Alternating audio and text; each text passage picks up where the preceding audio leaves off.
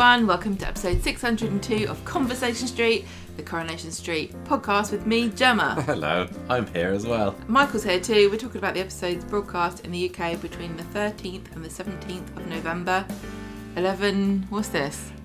11109. Why can't you read big numbers? 11,109 to 11,114. You don't put commas in? I don't honestly, need commas, it's only five. No, honestly, can you put commas in? I could put commas in, yeah. Because then I can read it better. What do you think the purpose of them are? I know. I teach this at We're school. not continental, you know. It doesn't mean that it's a decimal place. Yeah, it does mean that this week had episode 11111, which I guess is pretty cool. Because there wasn't a naught. Very cool. First time they've done it in Curry. And it was a good week, wasn't it? Yeah, that's true. It's going to be ages until really. they can do 2. Oh, you're just thinking about the number. Is Coronation Street going to get to episode 22,222? How long would that be? Well, not under the 60 years, the way they're going at the moment, I'll tell you that. I will be dead. Well, there we go. I hope you enjoyed the experience that you didn't even know was happening. This is like when they tell you... No, this is like when they're like, Did you see it last night? What are you talking about? The celestial event that's only going to happen once every 10,000 years. I hear there is a celestial event happening tomorrow. Apparently there's meteors tomorrow, so look through the clouds and see them. Is it something that's only going to happen every 60 years? There's no Hallybop, I'll give you that. Hallybop? Yeah, the comet, do you remember? Hellbop, not Hallybop. I thought it was Hallybop. Listen, we haven't got the expertise to talk about this, do we? Curry was good this week, wasn't it? Yes, I enjoyed it. They're on a winning streak at the moment. It was a once in a 60-year event. It wasn't a 5 out of 5 week because I'm very, very picky. But I very much enjoyed this week. Enjoyed it a lot more than some people. Lots to talk about. It certainly stirred up some opinions online, doesn't it? So what else has been going on? So many hot takes. Oh, I forgot. What? I forgot to tell you. I told one of my colleagues at school about the podcast today. Except I was always a bit embarrassing and like, how do I mention it? And I didn't know the right words to say. I know what you just going. I do a podcast with my wife about coronation. No, I said because we were talking about what we were going to do over the weekend, and I think she was going out tonight. And I said, she was going out doing something sociable, and you're like, I can't go out on Friday evenings. I said, have you? Do you know about my bit on the side? This is horrible. I'm so embarrassed. I said, a bit on the side is probably not the best phrase to use, but I love it all the same. I love it just as much. It'd be cooler if you were having an affair. Why? Because you could just sit around on the sofa. It'd be too expensive. We can't do it. Well, or my fellow bit on the side. So somebody's listening, maybe. No, she's out. She won't be listening. She won't be listening. It's alright. I can talk about her, but she's lovely if she is. Can we slate her? No, she's fantastic. I don't even know who this is. You can tell me later. I'll tell you later. But you know who you are. She's not listening. Anyway, nobody cares. So, I'm looking forward to talking about this week's Corrie first. I don't know whether anything else has happened in our lives, so I think we can just do a quiz and then get on with the show. Right. 13th to the... Have you got your pen? I do, yes, of course. 13th to the 17th of November, years ending in a 3 and an 8, and I got this from coronationstreet.fandom.com. 13th of November, 2013. When Carla's wedding dress is discontinued, who does she ask to make her one? Hayley. Yeah, Gotta it's always be Hayley, isn't it? Good old Hayley. Always rely on her to make your wedding dress. 14th of November. That's probably the last wedding dress she made. Yeah. That's her harrowing thought. Moment of silence for Hayley there. 14th of November 2008. Why does David Platt threaten Eddie and Anna Windass? Why does he threaten them? Gosh, have they been in it already? I can't remember. Well, it'd be weird if they weren't. Well, no, I didn't. No. I mean, was this in their first... 2008. Yeah, I know. I just don't know whether this was related to them not... It's a quiz relating to dates. They came. You're the one who wanted to do the quiz. Okay, I think, and I'm probably wrong because I think they've already been in the show for a while. Was it kitchen related? Give me an answer. I think that they were refusing to pay for a kitchen. Yeah. Hey. So you knew it all along. Around together. Nice. Keep going. 2 for 2. Yes, I will. Don't tell me what to do. Do it. Come on. No, I'm not going to do it now. I'll do the birthdays instead. 19th of November. 15th of November 1998. Who does Alec climb into bed with only to get a smack? Betty. Yeah? Yeah, but why? Why does he climb into bed with her? I think that... It was... I can't remember, and I did watch it not too long ago. He didn't know she was going to be in bed with her. In bed with him, I'll tell you Everyone's that. Everyone's screaming the answers. Go on, can't what's believe the he got reason? It wrong. Remind me. He thought it was Rita. Oh, yeah, of course. That makes 16th perfect sense now. Of November... Who wouldn't? 1983. If I was Rita, I'd give him a smack too. 16th of November 1983. Why was Ken forced to rewrite his review of the Graffiti Club? Oh, that's a good question. I know, they're all good questions. These are all 10 out of 10 questions. I'm going to say it's probably something to do with the fact that Mike Baldwin was involved in the ownership of the Graffiti Club and can use it as an opportunity to take a pot shot at his rival in love. Yeah, the editor didn't want a critical piece about an advertiser. There we so go. So he made him say about how popular Mike was. I'm giving myself a point for that. I know what I'm talking about. 17th of November 2008. Final question. Which old friend does Emily meet in hospital? Ooh. Is it an old friend that she meets in the hospital? I don't know. I really don't. I don't remember what... Is it an obvious one? Should I know this character? I know who they are. I'm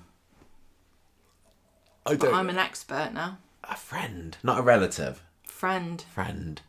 No, I don't know. This is quite a famous... Is it? Return. Like, ooh.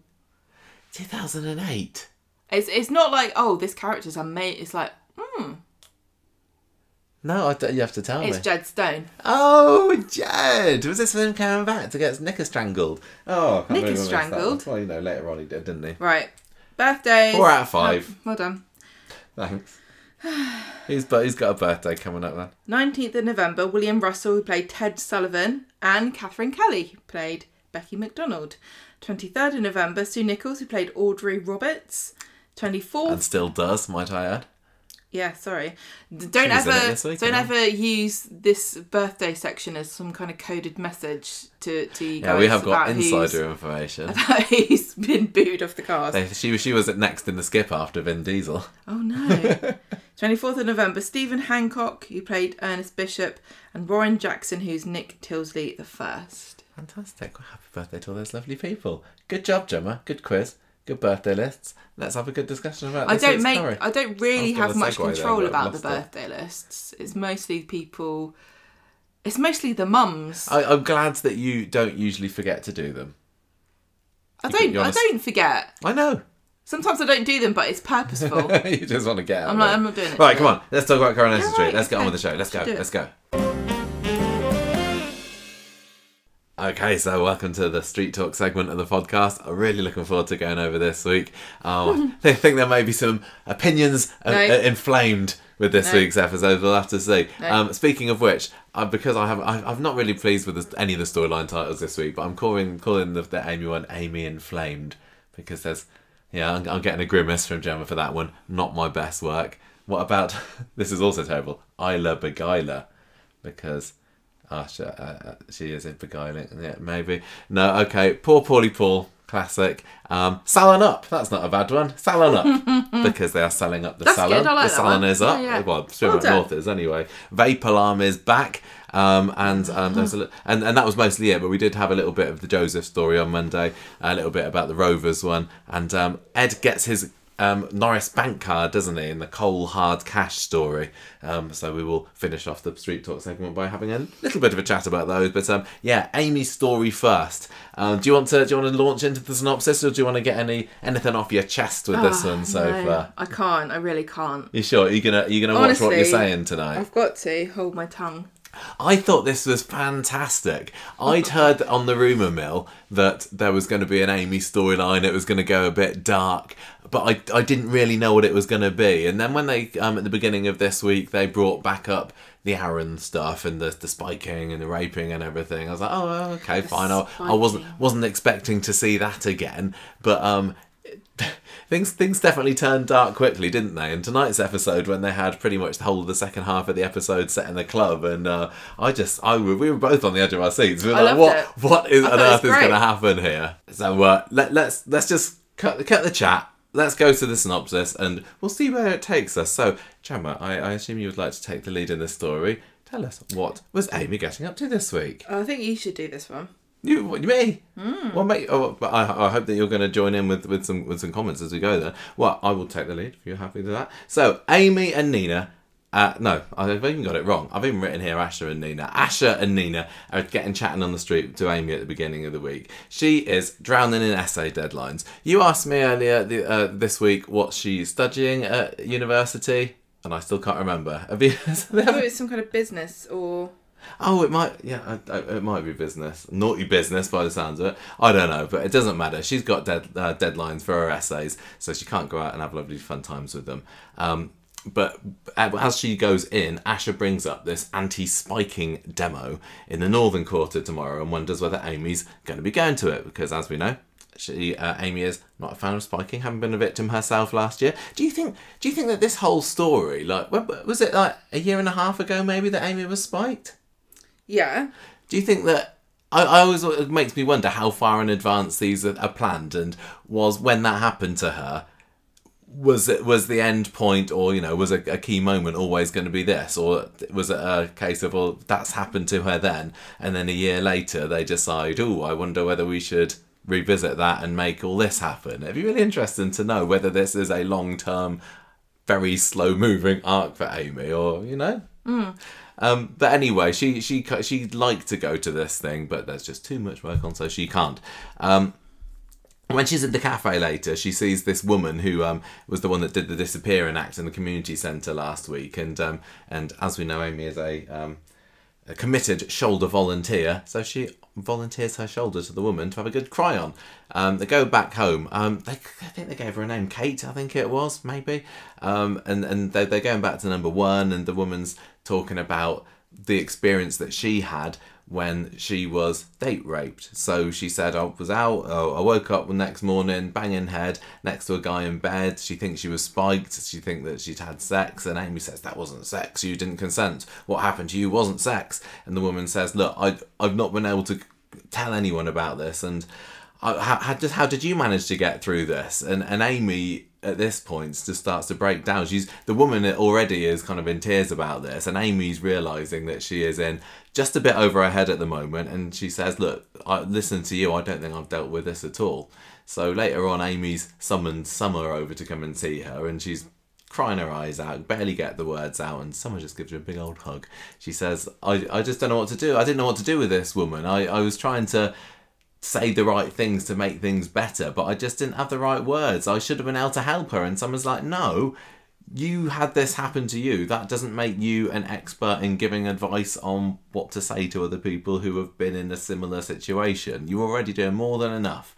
And she kind of helps her out there. And Amy says, you know what? I think I will go to that anti-spiking demo after all. How did you find that scene with Amy? What do you mean? I just what was scene? the one with Amy and the lady and the crying lady. Oh, I was going to say we didn't get to see the demo. No. Of course we didn't, because I would say they never like to film off set, but we did get to see the clubbing scene tonight. No, I thought it was very effectively done. Those two women having had a similar experience, both great actresses. I think that Elle Mulvaney is pulling a blinder at the moment. I think she's doing such a great job, and yeah, that's what kind of really hooked me into the week. Yeah, I think one thing that is a negative maybe about modern acceptance of mental health issues is that we expect you to be able to fix the problems, and if you just do XYZ then you'll be okay. And so the fact that Amy she's been seeking help, but she's still not okay, and she is finally admitting to herself that even though she's doing all the right things, in inverted commas, there's still a certain amount of time that needs to pass. Yeah, maybe, I don't know. It's difficult for us, I suppose, because as viewers we've not seen a whole lot of Amy since this story's been on. She was flirting around with Ardy at the beginning of the Courtney story, but she's been sidelined, and it's almost like we're sometimes conditioned as soap viewers to think, well, when the story's over, then it's all been neatly put away in the box and the characters got over it, and the next time that we see them, they'll just be back to normal like they're before it all started almost. But clearly this is, she's been doing her shoulder volunteering as a way to, I don't know, how do you think that is a way to try and help other people? And maybe clearly what went on in the club today was her going out and literally taking revenge on men, but maybe it wasn't taking revenge on men. Well, it was being able to fight back, wasn't it? Against who? Nasty men. Not a specific man who was doing a specific thing. Yeah. This is the problem. There are so many people who, and I'm going to say it's men, who want to project the idea that if a woman does something to, like, is that scary to them, then she hates all men. Like, what are you... There's loads of people on the internet, I want to ask them, what are you scared of happening to you, personally, as a man, as a result of this storyline? Because there are loads of people who can watch Amy's storyline and say, that happened to me, that happened to my friend, that could happen to me. And it's realistic, it's a realistic fear. Any man watching this going, we can't let the women spike us, that's not fair. That seems to be the problem that loads of people have. Like, the idea that a woman will take revenge, it's far-fetched and silly, so don't worry about it. It's not going to happen to you. And the only reason it happened to this bloke was because he was trying to do it to her first. Oh, yeah. It's not... Sometimes soap stories are realistic and hard-hitting and gritty and honest and real. This isn't supposed to be that. This has moved on from that. This is the realm of fantasy now. And there are plenty really of people tonight watching this going, yeah, go on, girl, roll him in the canal. Well, I turned to you when the club scene was happening tonight and saying she's turned into Tracy. Yes, it's brilliant. But when Tracy was bludgeoning Charlie, I think we were kind of egging her on a little bit there because of what a vile man that he was. Yeah. And this dude that she was in the club with was, as you know, in real life, she'd be like, Amy, don't do that. But as people watching a work of fiction, I was like, yeah, this is brilliant. She wasn't doing it to some innocent man who was just in the wrong place at the wrong time. He was trying to spike her, and let's not forget, he ended up in hospital, and the doctor said he nearly died. So imagine, you know, it's touch and go. Good job you got him there. Otherwise, he wouldn't have known if he would have made it. She's much smaller than this bloke. She probably would have had a worse reaction, and this guy could have killed her. I have no sympathy. I'm sorry. I think it's brilliant. I think Ardy should have shut his mouth. And let's get to that when we get there, because so far we haven't even got to Wednesday's episode. It's just not real. So I think some things feel real, and this. I'm sorry. Are you watching this and thinking this feels real to you? It's not, is it? It's a fantasy. Couldn't the woozy camera fades and banging music give it away? No, I was just kind of saying that the shoulder volunteering for Amy was a way of helping women who had been affected by her and saying, well, by nasty men. That's the PG version of what we would call them. And she knows, because she feels that Aaron got away with it, I think, doesn't she? Do you think she feels do you think that might be a problem? And she obviously doesn't like... She didn't feel he got away with it. He got away with it. He did get away with it. Objectively speaking. I think she feels like she didn't do enough to stop him from getting the punishment that he clearly deserved. But by helping these women who have been through similar situations, maybe she can get a nasty man sent down that way. This week it turned very much into the next level and just taking direct action. I'm going to say another thing also. I think a lot of the times when women are being urged to come forward with to try to prosecute or get justice for what's happened to them, a lot of the argument that gets used is, oh, you're stopping it from happening to somebody else.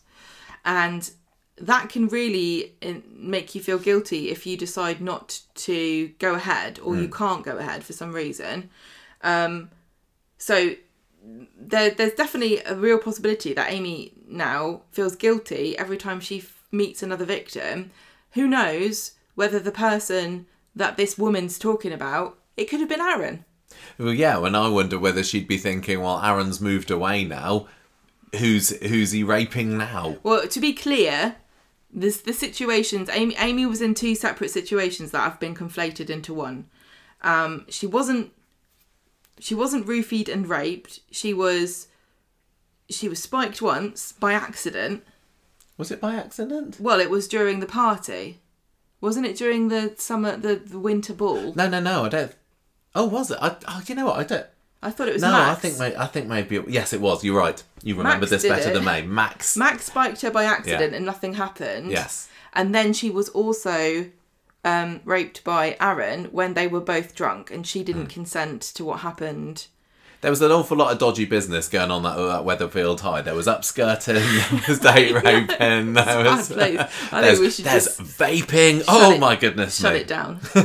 Yeah. So just All to be clear, she's not shown her head for a while. I think she's just hiding behind her desk in shame. She's getting the Ofsted. That's why the head teacher hasn't been in it. Mr. Griffiths hasn't been in it for years. And she's like, can I join you in your bunker? Yeah, so Aaron didn't spike her, but she certainly has been a victim of sexual assault. Yes, and I can imagine if you've had these kind of things happen to you, it can mess your head up so much that the ideas do get conflated. There's obviously a difference in intent between somebody spiking a drink in a club to get a woman that they do not know so drugged up, they don't know what's happening to them, and 2 people drinking to the extent that they can't consent to sex. There's obviously 2 different things.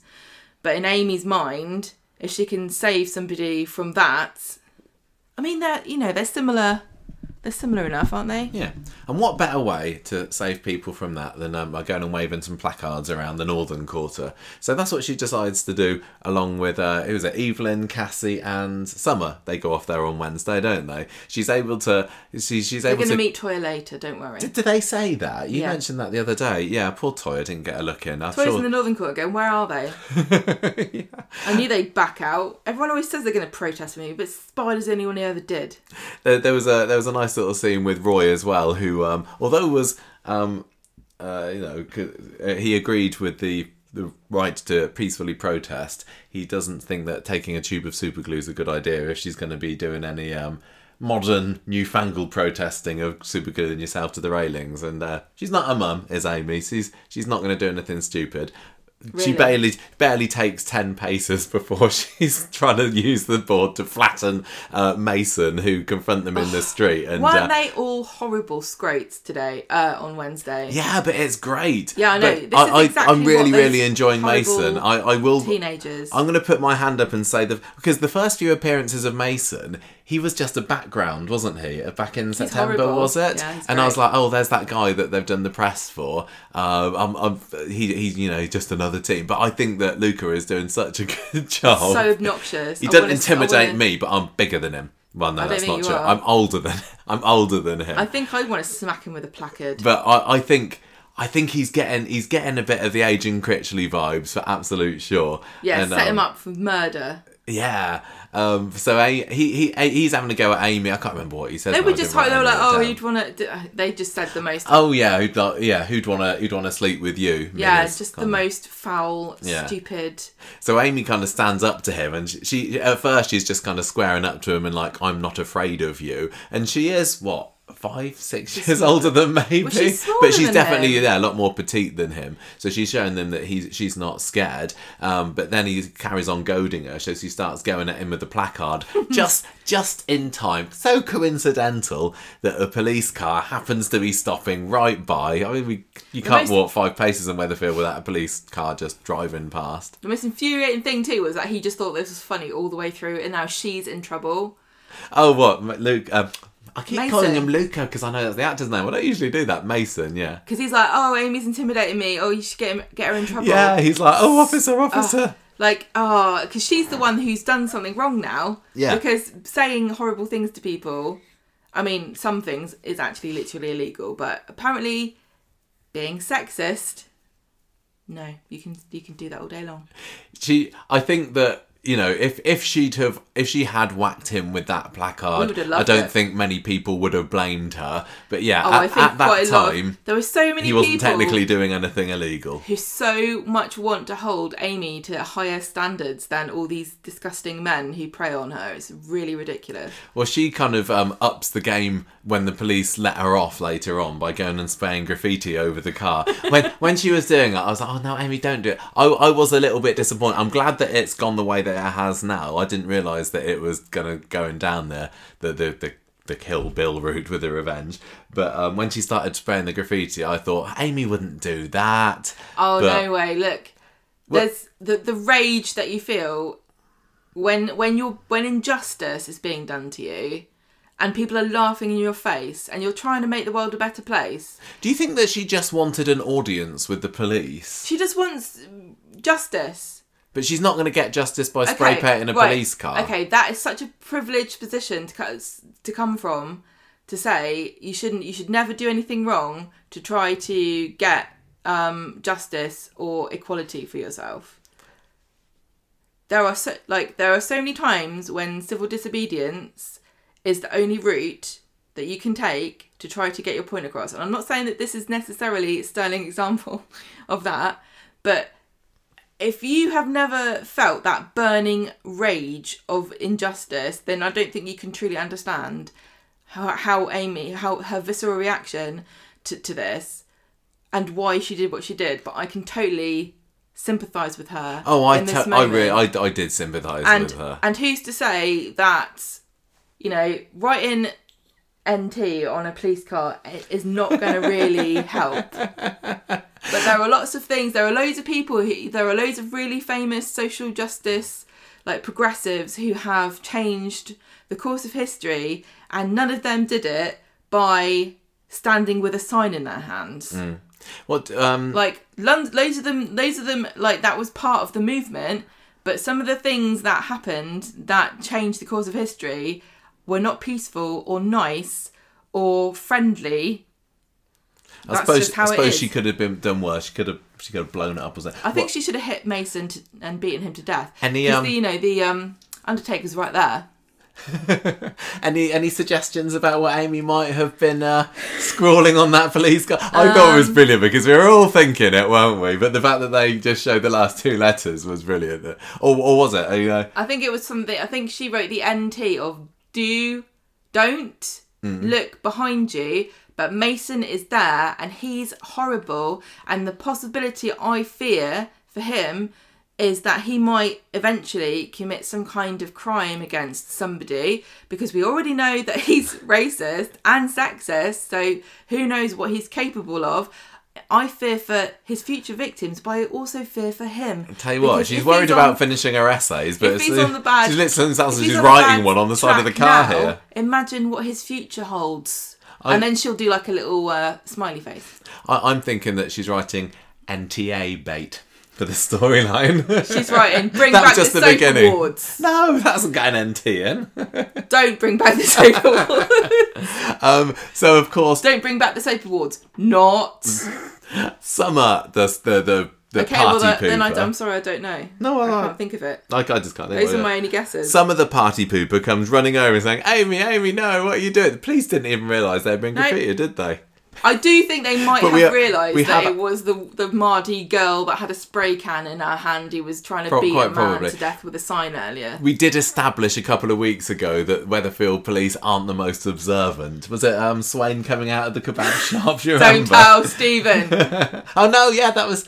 No, what was it? It was Swain. That was right. It was Swain that didn't see Stephen. You're right. Yes. And, but anyway, so Amy gets hold on down to the cop shop. Like, whoa, what? Summer, thank you for telling us. Yes. You're under arrest. And they take her in. Summer's running behind saying, no, she didn't mean it.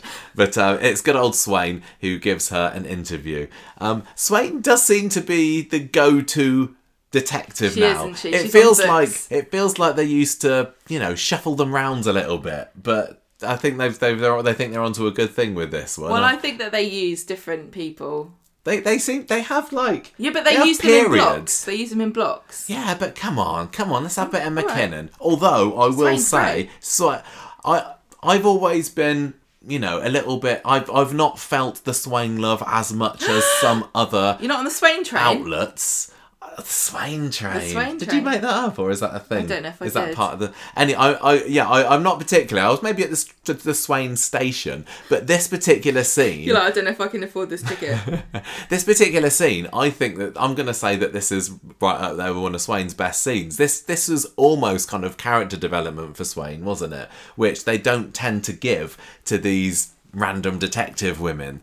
They'd shown that she was, a hard ass and everything, but this when Amy was telling her about the stupid sexy Flanders, I was going to say stupid sexy Flanders. She was telling her about the stupid sexy Flanders, the stupid sexist comments that Mason was making, and you guys did nothing. Aaron got away with it as well, and Swain's. She said, look, I agree with you. The mistreatment of women is terrible. We need to be educating young boys better. Doesn't she even say that the system is flawed? Swain admits that the police don't make the rules. She says the justice system isn't right. And I loved, even though, maybe as a police officer, she should not be saying this, but no, I think she's correct. Who was it the other week in Corrie that was? What are you trying to say? Oh no, this was like Billy going on the radio and ragging on the church, wasn't it? This is Swain realising that she too works for an institution that maybe isn't completely set up for the modern day. Yes, exactly. It must be frustrating for her, and especially in her line of work, she must see. And again, I don't want people to get the wrong idea here. Sometimes when people hear somebody championing women's causes, they automatically get defensive and say, "But what about men? What about men?" I'm talking about women at the moment. You have to focus on one thing at a time.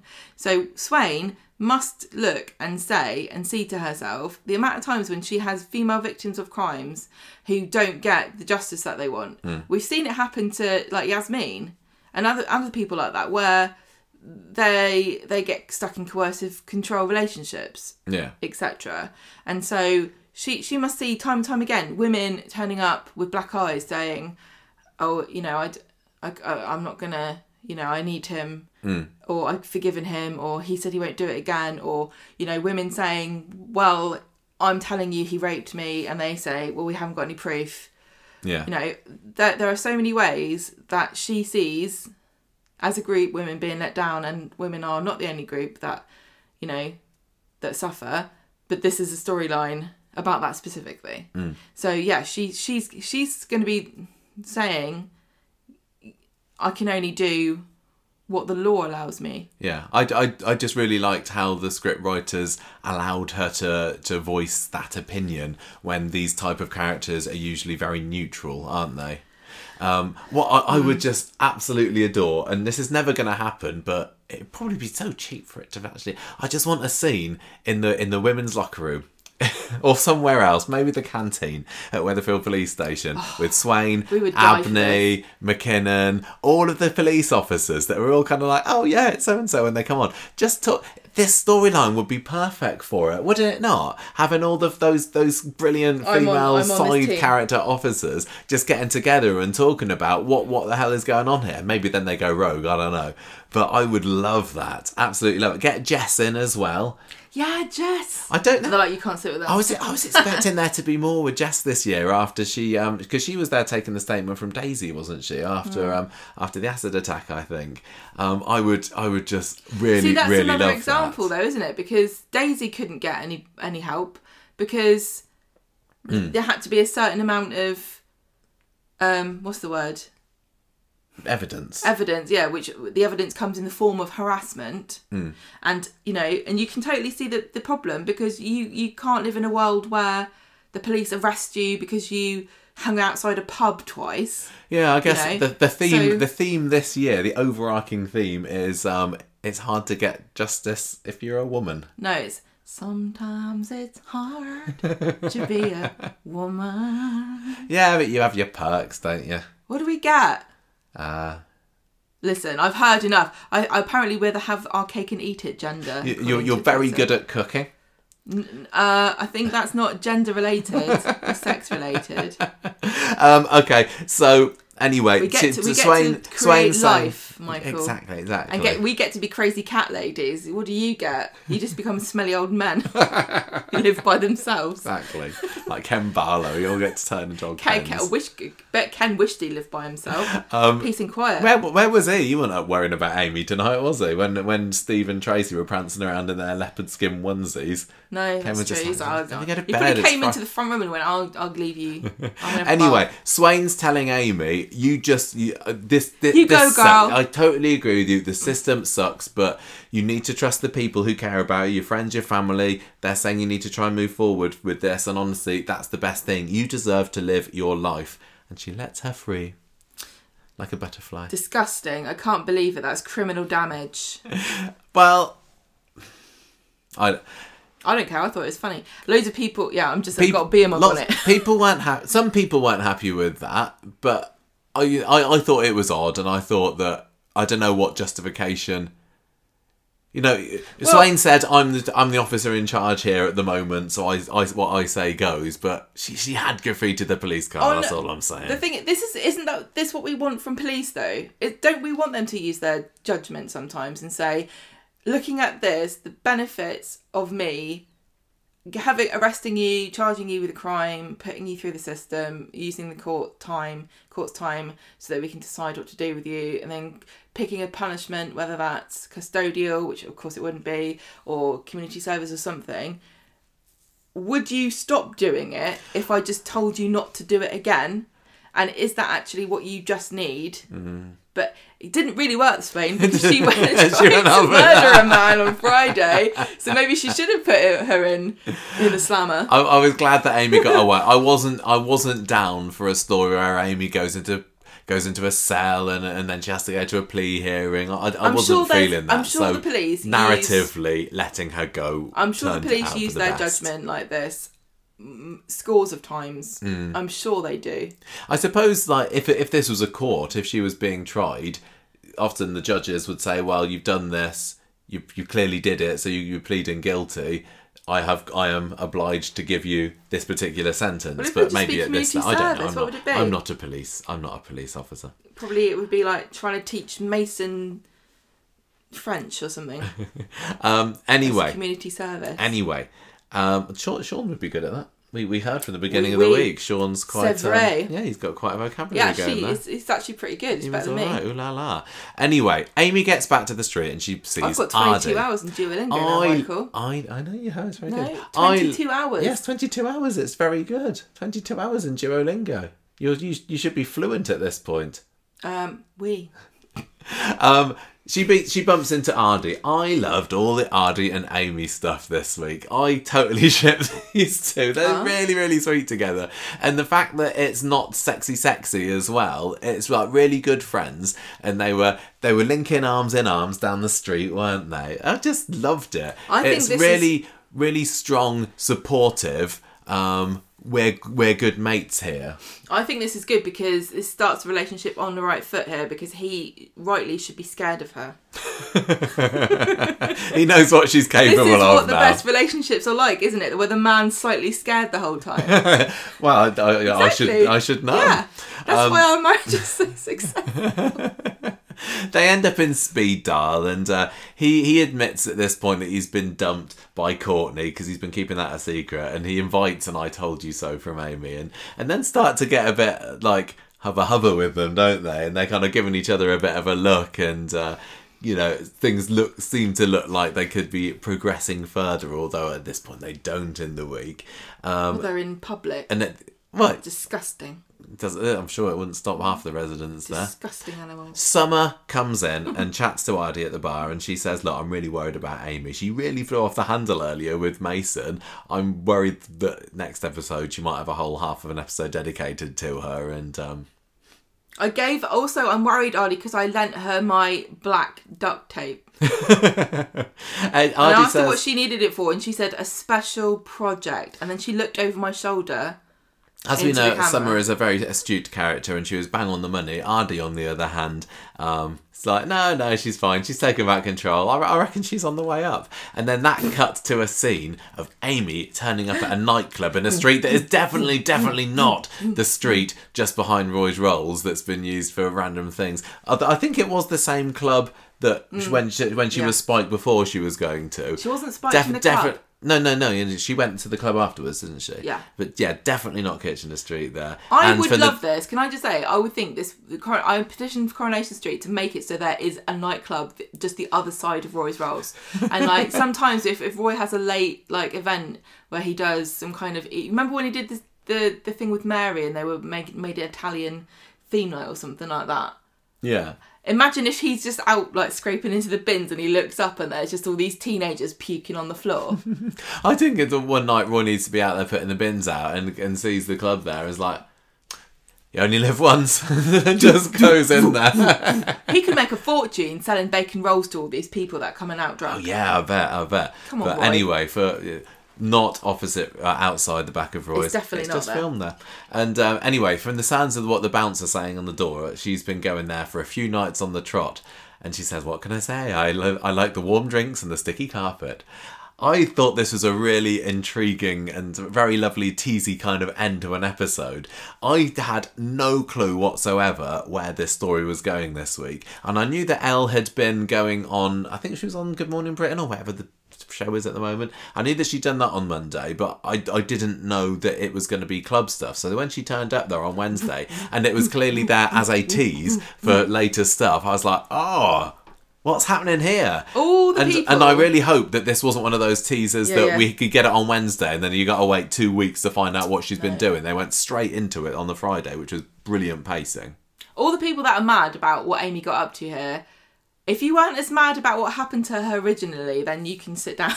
Do you not think? Oh, yeah. There's loads of people that are outraged at the idea that a woman would be able to take revenge like this. And it is a fantasy. No women, there aren't women doing this, but there are men doing what this guy was doing and what Aaron has done and what Max did.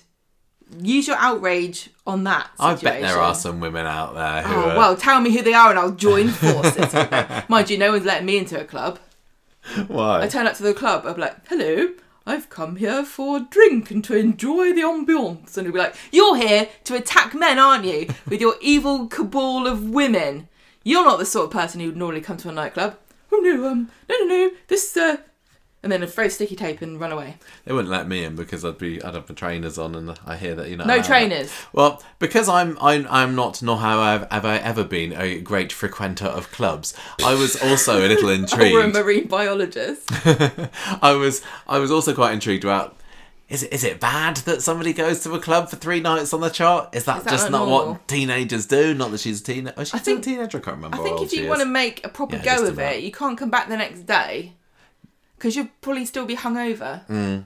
Well, so she's just riding on through, is she? I don't know, but, just the idea that it's a nightclub makes it as a dangerous place for me. Oh, yeah. So, it's like the graffiti club all over again. Yeah. Ken's there going, this place. So, a den of iniquity. So Friday then. This is the peak of this story for me. Tracy, there's a... odd thing. What is it with Corrie writers, producers, whoever idea it is, wanting to put characters in comedy onesies? Is there like a deal on comedy onesies Michael, down at the precinct? You got Paul in his uniform, unicorn uniform, and you got Tracy and Steve supposedly wearing leopard skin matching onesies. It was nothing more. They were. It was nothing more than the writers going, "Wouldn't that be funny if?" And it didn't quite hit for me. I didn't think we needed it, but anyway. Sorry, Michael. Some people find it comical. I know. They're a bit worried, or especially Tracy is worried that Amy's been sneaking about. She's been coming back late. She's been going out early. Has she done her essay yet? She says she has, but she says she's on her way with it. But I bet she hasn't even read the book. The book of law. No, business. The book of business. Yeah. Is Alan Sugar's biography. So Asher cajoles Amy into going out with her later, and Amy kind of talks about Ardy going along too. But when she invites him, he says he's not really in the mood after the breakup with Courtney, but he is still willing to volunteer his shoulder should she ever need somebody to listen. RD, you can't be a shoulder volunteer. You got to That's sign an up. official thing. Yeah. You can't just be Gotta a get the card. freelance. So Amy decides that she tells Asher that she's gonna try and buckle down a little bit more and not go out so much. But then she sees Dylan moaning on about being a victim of Mason and I always let people walk over me, and she's like, yeah, me too. I'm not going to let that happen. I'm off out to my club again. It's Also, Friday night after all. I was going to say, if I was looking for predators, Friday night would be my main. Friday and Saturday. Well, that's why we do a podcast on Friday night, isn't it? Because we're too scared of the predators. In nightclubs. Maybe, okay, I'm wondering whether the people that were super triggered by this storyline never watched Buffy the Vampire Slayer, because this is just basically what she did, except she wasn't attacking rapists, it was vampires. Yeah. You guys obviously missed out on a massive core part of your childhood. Maybe that'll be the next twist, because we had says it's strayed into the realm of fantasy somewhat. I can definitely imagine. What was this guy's name? Dan or something, was it? Maybe he's a vampire. I think imagine Mason being a vampire. Oh yeah, he totally got vampire written all over him, Mason. Look at those eyes. Because this is the thing, in Buffy the Vampire Slayer, the when the vampires turned, they had this horrible kind of like big, meaty foreheads, horrible. Yeah, Klingon. They weren't like sexy, sparkly vampires like you guys grew up with. Anyway, she's off to a club. She gets there and she gets chatting to a guy at a bar. Why is he here? This man, what's he doing here? He's there to introduce us narratively to the fact that this nightclub is supposedly a bit of a dodgy area, and there's full of guys hanging around, only wanting one thing, and maybe doing a bit of spiking to get there. You're not allowed in a nightclub if you're married. Everyone knows this. She was kind of coming on to him a little bit, wasn't she? But he's like, sorry, I'm married. Like, I wonder whether we're going to see any more of him, because I'm not convinced that he served that much of a purpose so far, apart from to confuse me, because I spent a couple of scenes thinking that he was the same guy as the spiker, and you had to put me right. They should have had different hair. It's for face blindness again. He should have had long blonde hair or something. He should have had a big bushy beard. So she goes off and she sees somebody spiking a drink and taking it over to a lady, and this is where, at this point, all the filmic effects are really kicking in. But this is where it really worked. And I'm being mega hypocritical after having slated it for the last few weeks. But I think for this particular scene and the nightlife, dream-like quality of it, and drugged up euphoria, I think it fitted it absolutely perfectly. I didn't mind it so much today. It could have been fine without it, but I wasn't watching it going, oh, no, we don't need it, we get it. Cuts where it's like, here's a wheel and there's another wheel and here's a sink and another sink. Yeah, it was because they had all of the scenes go and run after each other in the second half of the episode were the same story, and Corey's not used to doing scene to scene to scene in the same storyline. Yeah. So they had to show the passing of time by using fading car headlamps or whatever. But anyway, she sees this guy about to spike a woman, bashes into them, knocks the drink away, and says, "Oh, sorry, let me take you to the bogs and clean you up." So they go to the loo together, and Amy says that, "I know this guy. He chatted up." Well, she doesn't. She dries her top off. She lets her put her top back on, and then she says, "Look, right, this is going to sound weird." Yeah, it is going to sound weird. You've had 5 minutes to say this. That would have been the first thing most normal people have said. As soon as you get in the toilet, go, "Oh my God, come here." That man was trying to spike you. That's what you say. You don't go, she was just waiting for the most dramatic moment to reveal it. She's building up the tension. I don't get why there was this big pause, because it wasn't realistic. I suppose it was because the writers wanted to have her, as soon as the speech had happened, go back out into the club rather than being told the story and then... I don't know. They probably could have done it another way. It didn't bother me so much. But anyway, she says that this guy chatted up my mate the other week and he spiked her. And the woman's like, "I don't believe you." Amy says, "Well, I saw him doing it to you. I saw him dripping something into your drink." And the woman says, "Why look..." did she lead with that? That's what I don't get. Why did she make herself sound so dishonest and weird and lie about it? I don't know. I would have been like, "Hey, this... Like, sorry I spilled a drink on you, but the man you're with put stuff in your drink and I think he's going to spike you." Straight to the point. Why build up all this... Don't beat about the bush, Amy. "Excuse me, my name's Amy Bartholomew and I am a drink inspector and I have reason to suspect the man you're with has been..." You know what? Just tell her straight. You have to make up a fake alibi. It turns out over the course of this conversation that the reason Amy has been coming to the club every night is to try and spot a spiker and basically give him a taste of his own medicine. That's not possible. Why? What do you mean? Well, it's in order to give a man who's trying to... Oh, for the rapey bit. Yeah. Yeah. Well, at least get him a bit woozy.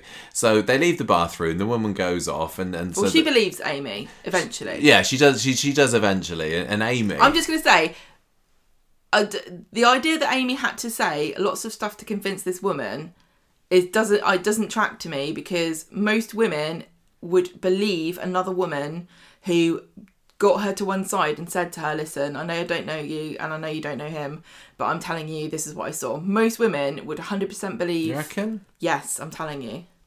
I don't know most women. Most women would be like, okay, crap, I'm going. They wouldn't be like, I don't know, I need 3 pieces of evidence and a written statement from your mother. I think that some women would still be like, no, I don't. Some women who are you might to tell be me drunk, that? I'll look or after say myself, something thanks. like, you just fancy him yourself or something like that. But the vast majority of women would just believe you. I don't know. But anyway, when this... Well, I've been to loads of nightclubs, and I always say this to women in the bathroom. I still, at this point, didn't know where it was going. And then when Amy goes and talks to the guy, and she says, oh, I hear you got a bit of a reputation of a sex pest. Anyway, you could do better than that drunken old slapper. And you were like, what did she just say? What's and I was happening? like, yeah, that doesn't... What's going on here? And then she introduces herself as Claire and starts to dance with him. And this is when we're like, oh... What's she up to? This is where she's Tracy Barlow. What do you think the reference is to Claire? What do you think the name Claire is? That like a reference to something? No, I don't think so. Like, but why didn't she use like a cool, sexy name like my name's Cassandra? She should have said Patience, shouldn't she? Or Tracy. Get it? Yes, I get it. So, Ardy and Asher, meanwhile, are back at home watching a dating show or something, and Asher kind of gets Ardy to admit that he and Amy like each other. Back at the club, Amy starts her plan of attack, which is when the guy brings 2 drinks back from the bar, she just sneaky swapperoos, so he ends up drinking the spiked drink. This is Stephen Reed and Rufus all over again. It wasn't like it was, the genius crime of the century outwitting this mastermind of criminality, was it? She just swapped the drinks over. He should be looking what he's doing. He should, yeah. To teach him a lesson. I just looked up. So there is a movie called Promising Young Woman, which is a very similar kind of theme to this scenario here, where a woman takes revenge.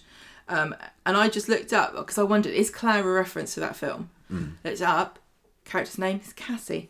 Ah. So they couldn't have used that name, see? No. They probably thought, oh, use that name, and then they're like, that would just be confusing. So she's done the old switcheroo on the drinks, and as the night goes on, he's getting woozier and woozier, and the club music's banging, and there's lots of like fading to different times of the night where he's getting worse, and she's there going ha ha ha ha ha.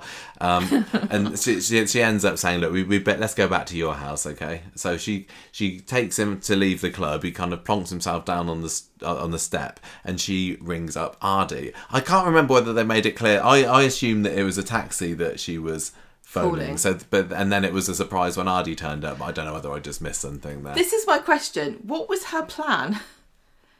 It can't have always been, I'll just call Ardy up. It also can't have been, I'll just get him in a car and ... question mark.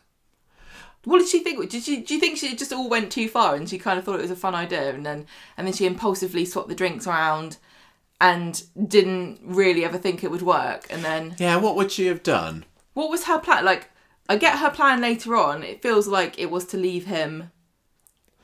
Yeah, because then Ardy turns up, they gets this guy into the car because Amy says we're just going to take him home, but they end up getting lost, don't they? Or was this Amy's plan all along? Did she purposefully get Ardy to drive out into the sticks because she had plotted to leave him freezing out on a cold November night? The fact Ardy got lost is just so endearing and silly, isn't it? And they weren't really lost, were they? They were on the teenage wasteland. We all recognised it. But the thing is, right, if Amy truly had dumped this guy where she was planning to and left him there, he probably would have died. I know, it's pretty cold out there. Yeah.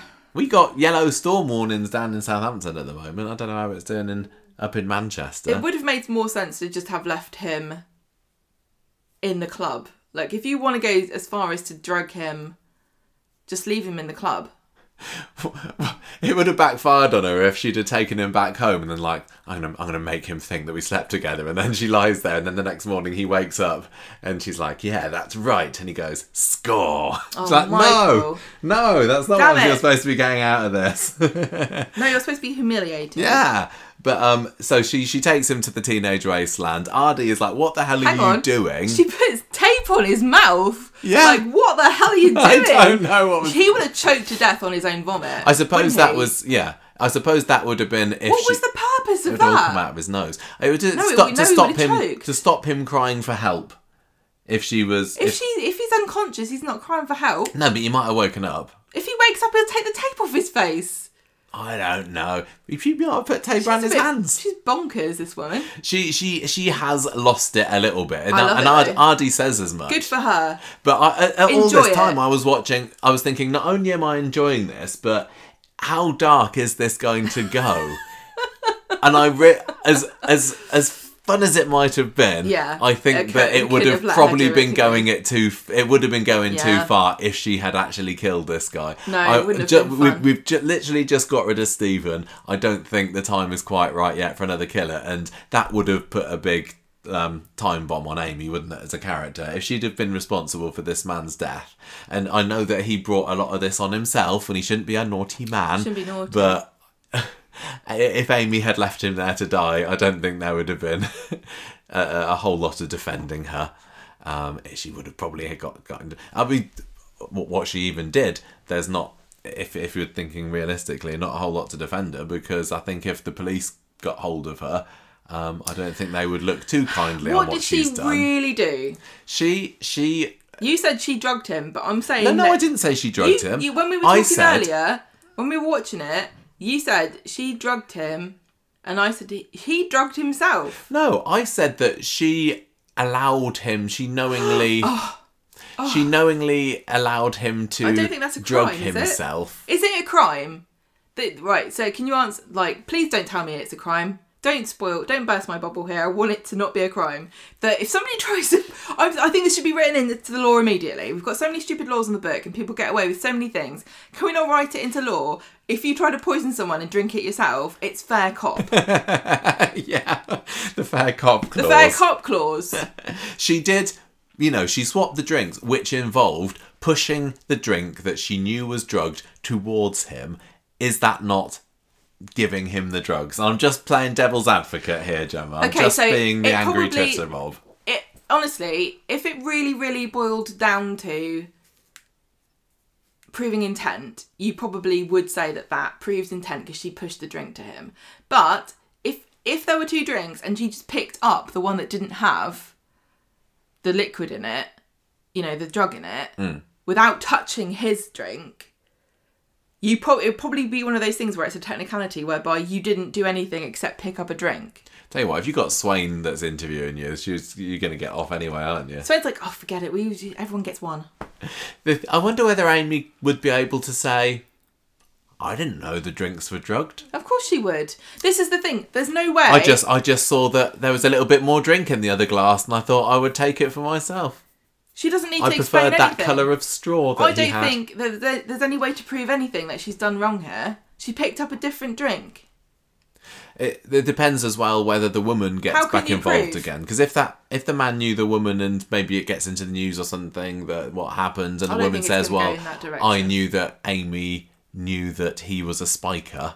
I'm really, really curious to see where it goes. I'm sure she's going to get away with it. But I would also say that it's not unlikely that she's going to be have the shot light shone on her. I can't see how letting somebody drink a drink that they drugged themselves is such a big deal. There are two different things we're talking about, right? There's the world of law in the real world, and there's the world of soap justice. In Soap Justice, she was absolutely... I was cheering her right along. She should have taken that drink. If it was my friend in the real world, I might have said, you should have just gone home. I would have said, why'd you go to the nightclub without me? Why are you trying to hunt men down and punish them for their evil crimes without me? You know I love that stuff. I suppose if she'd have just gone home, though... It would have been boring. But he could have just carried on spiking other people, couldn't he? Well, this is the thing. He really did it once. Think about all the other women in the nightclub that she saved by doing that. By disabling him for the evening. Well, exactly. He's been taken out of action now. Roll him in the canal. We were literally saying to each other, is she going to... Before the idea of the leaving him out in the cold to die of hypothermia came up, we were like, is she going to, cut off his nadgers? Yeah, cut his nadgers. Is she going to mutilate him somehow? Yeah, and put him in his mouth. We had Ardee. Can I just interject here and explain to everybody, I have been watching horror movies for the last month and a half. Yeah, and that's tame compared to some of the stuff you've been watching. Tainted my judgment. Well, I love that Ardee was involved in this because he's cut his nudges off. No, well, it brought me back to that brilliant scene earlier this year where he wrote, was it liar or guilty or something on Aaron's head, and so he in a way, he's an ally, and he got Aaron drunk, didn't he? Yeah, so he should be involved to teach him a lesson. He and Amy so he's be no better than she is. Although maybe he's learned that's it's not the right way. He's reflected on it since then. They're like a sexy team of justice warriors, social justice warriors, spiking men in clubs. I would like she could have carved something into his forehead with a scalpel, maybe just to up the game a little bit. Yeah, she could. What should she write on it? Something NT. Anyway, Ardee at this point, going back to the actual show, is saying, you nut job, what are you doing in the nicest possible way? I think you need to talk to somebody because you're clearly not dealing with what happened to you earlier this year in a sense, in a safe way. This is how you can tell if someone's your true friend. Why? If you pitch up in a car with a man tied up with tape on his mouth and your friend doesn't say, well, how are we going to kill him? You know they're not your friend. So do you reckon you're not an Amy and Ardee shipper? Can't get that out. If Amy was like, here's this lad, I'd be like, right, so running him over, are we putting him in the canal? We did talk just on the bonus podcast this week about having a duo, a murderous duo, didn't we? Maybe Ardee and Amy could be it. But no, he's saying, look, we need to go to the hospital. We need to tell the police what he's up to. No, very sensible, Ardee. I know, but it's so boring. It's the right thing to do. I very much in support. This is the man who ran off with his boss's girlfriend, and now he's suddenly deciding to do the right thing. It wasn't the right thing when you were shacking up. He's learned a lesson from that as well. He's done lots of thinking this year. Back at number one, Tracy and Steve are up late with popcorn, and Tracy's worried about where Amy is. And so there was a few good lines about her realising what a tearaway she must have been for Deirdre, and how on earth did she ever put up with me, and I think I'm turning into her. But eventually, Steve is able to persuade her to go to bed. I just love the fact that Amy's turning into Tracy. Because and Tracy's turning into Deirdre. Do you think... Hang on, here's a good question. Do you think that what Charlie did to Tracy is worse than what this bloke did to Amy and presumably other women? What he did to Amy or what he would do? Well, because Charlie's main crime... Charlie didn't really do anything to Tracy. He called her he cheated on her with Maria, didn't he? But that's not a... And he was, he slept... not a capital offence. He was sleeping with other women. He didn't want to have Amy there in the house. I'm just saying, like, what... Which of these is which of these is more justified than the other? You don't necessarily have to answer, but do you not think that's an interesting question? Is there something genetic here where this family of women just go off the handle at the slightest? It is, yeah. I do like the ounce of Tracy that we've seen in Amy, because she was always a bit of a young Blanche, wasn't she, when she was little? And Amy was, and it didn't feel like she was taken after her mum very much, but now she is. She's rubbed off on her a little bit. She's trying to murder men. But the difference is, I suppose, Amy has always been the very sensible teenager, hasn't she? She's not in the same way as Asher and Summer, but yeah, this isn't the sort of thing that Amy would have done a few years ago. But I've always been a fan of Amy, and I liking how this is giving her a little bit of spark and a little bit of bite. It's just like, don't mess with me. That's what Corrie's about: women that you don't mess with. Yeah, women you don't mess with, because they'll cut off your todger and make you eat it. I want a spin-off movie, kind of like The Craft, or I know what you did last summer, or one of these kind of like Mean Girls meets Scream or something, with Amy, Asher, and Summer all killing a man and then hiding it. I bet you do. It's not going to happen. They get to the police. No, they get to the hospital, don't they? And there's a nurse there and a very earnest-looking man pushing a wheelchair going, I'm in Coronation Street, don't screw this up. Got to save the man. They take him through, and the nurse is like, thank goodness you brought him here. He could have died if you didn't. So, well, they congrats. give him... RD goes, I found this in his pocket. Oh, yeah, they do, don't they? And they give her the drug so she knows what he's taken. And she's like, I wonder why he had this. Come on, woman. Like, I was expecting her to be like, maybe we'll put him... Yeah, at the back of the queue. It was the classic date rape drug that he had, wasn't it? So is she just thinking that he's got high on his own supply? I don't think it's very unusual for people to get mixed up if they're drunk. If you're in a bar and you're putting stuff in people's drinks but you're drunk yourself, I don't see how it's impossible for you to have picked up a drink and drunk it. I bet this happens. Amateurs. I would say that Stephen.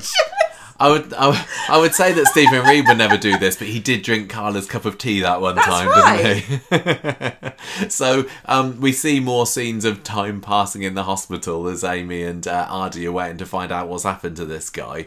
Well, they also get told they've got to stay there because the police are going to talk to them. Yeah. That's right. And then is that when Swain turns up? Then I think. Oh no, there's a Amy's kind of says to RD that I've made a massive mistake here. That I need to be. I shouldn't have got you involved. I should be the one that's taking the rap for it. She's feeling a little bit guilty and realizing that she's in over her head somewhat. And then in strides Swain is like, whatever you. I don't believe you. This is the second time in as many episodes that you've been caught up with some dodgy business with drugs. Sorry, it wasn't drugs last time. Just dodgy crime business. What the hell are you doing, lady? But Ardy, noble Ardy, kind of jumps in before Amy has a chance to say anything and says, "No, it's true. He was. I can't. What was the version that he said? I don't even remember. He drank a drink he shouldn't have drunk. Oh yeah, that's it. Yeah, he was just a lightweight or something. I don't know. And then we frisked him and we found the drugs in his pocket.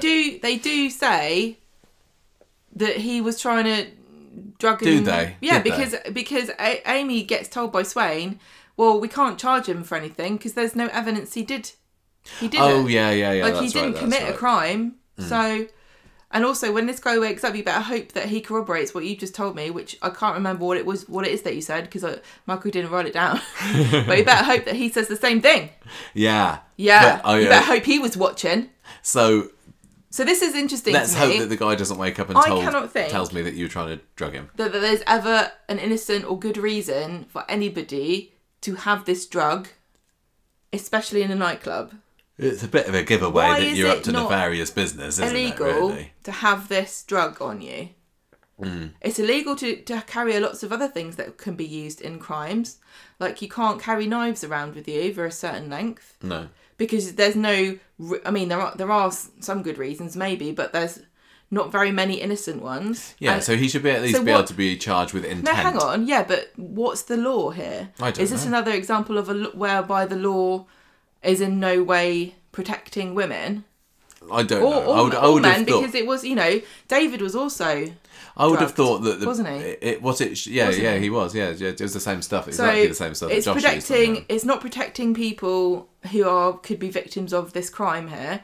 Why on earth are you allowed to carry it around? But I don't know whether you are. I would assume that possession of that is not going to. You're not going to be looked upon favourably by the law. Why didn't Swain say, "Oh yeah, we can charge him with holding it, but we can't charge him with"? Maybe I can't. I don't remember what she said. I don't remember. Okay, Michael, but listen, I'm telling you, I don't remember that she said that, which is different from saying I don't remember what happened. Okay. So Amy and Ardy get home, and Amy's still fallen over herself to apologise to him, and he says, "Look, it's okay. I'm your mate." I loved it. He was like, "Oh, all this for the past summer, I've been caught up in this romance with Courtney. I've been chasing some other guy's wife, and I've not been there to support you. I'm really, really sorry about that. And it kind of has ended as there, because Tracy comes downstairs and Ardy slopes off. Amy says, I'm done with all this drugging stuff, I promise. And it's left there. But I loved how this was tied in with the Courtney story, and how Ardy realised it. What was that the point of the Courtney story, after all, do you think? To give Ardy a distraction, which will eventually lead to him getting together with Amy? Does the fact that he was distracted by her for so long mean that their friendship can only be stronger, or their romance can only be stronger? I don't know. What do you think? Well, you need to... there's got to be a reason there to that storyline. Yeah, there's got to be. Have you just been doing a bit of Googling? I just looked it up in it. GHB and GBL, which is... It's not... I haven't got time enough to look in what the difference is. Are Class B drugs, but you can... GBL is available for legitimate use in the industry, but if you possess or supply them knowing they or believing they will be swallowed or ingested, that you're committing an offence. Right. I don't see how you can say it's not something that you would look into charging somebody with to have it in a nightclub. No? No, I agree. It just feels like one of these things where there are certain geographical restrictions to having some things. You know, like you can't take a firework in to say hello to the king, can you? Just right? in case. Surely. So possessing it in a nightclub should be just point blank illegal without having to prove intent. Yeah. Surely, I don't know. Apparently I'm a fascist. No, I'm just saying I've been called that on. I know you are. You're not. Maybe I am a little bit. I don't mind. So someone's got to be. So Gemma, what? You enjoyed this story this week. I love this. I don't take this as seriously as some people seemed to, or as personally. For some reason I don't feel threatened by a woman making men take their own medicine, quite literally. But if you are, then I feel you've got other problems to worry about. In a way, it is an issue story. But it's all tied in. I think some people are upset because it does feel like a really serious issue story has kind of got turned into this bizarre revenge fantasy that's a bit hyperbolic and overblown. But I love it. What do you think? Yeah, same. It's just unexpectedly brilliant. This is my favourite Amy.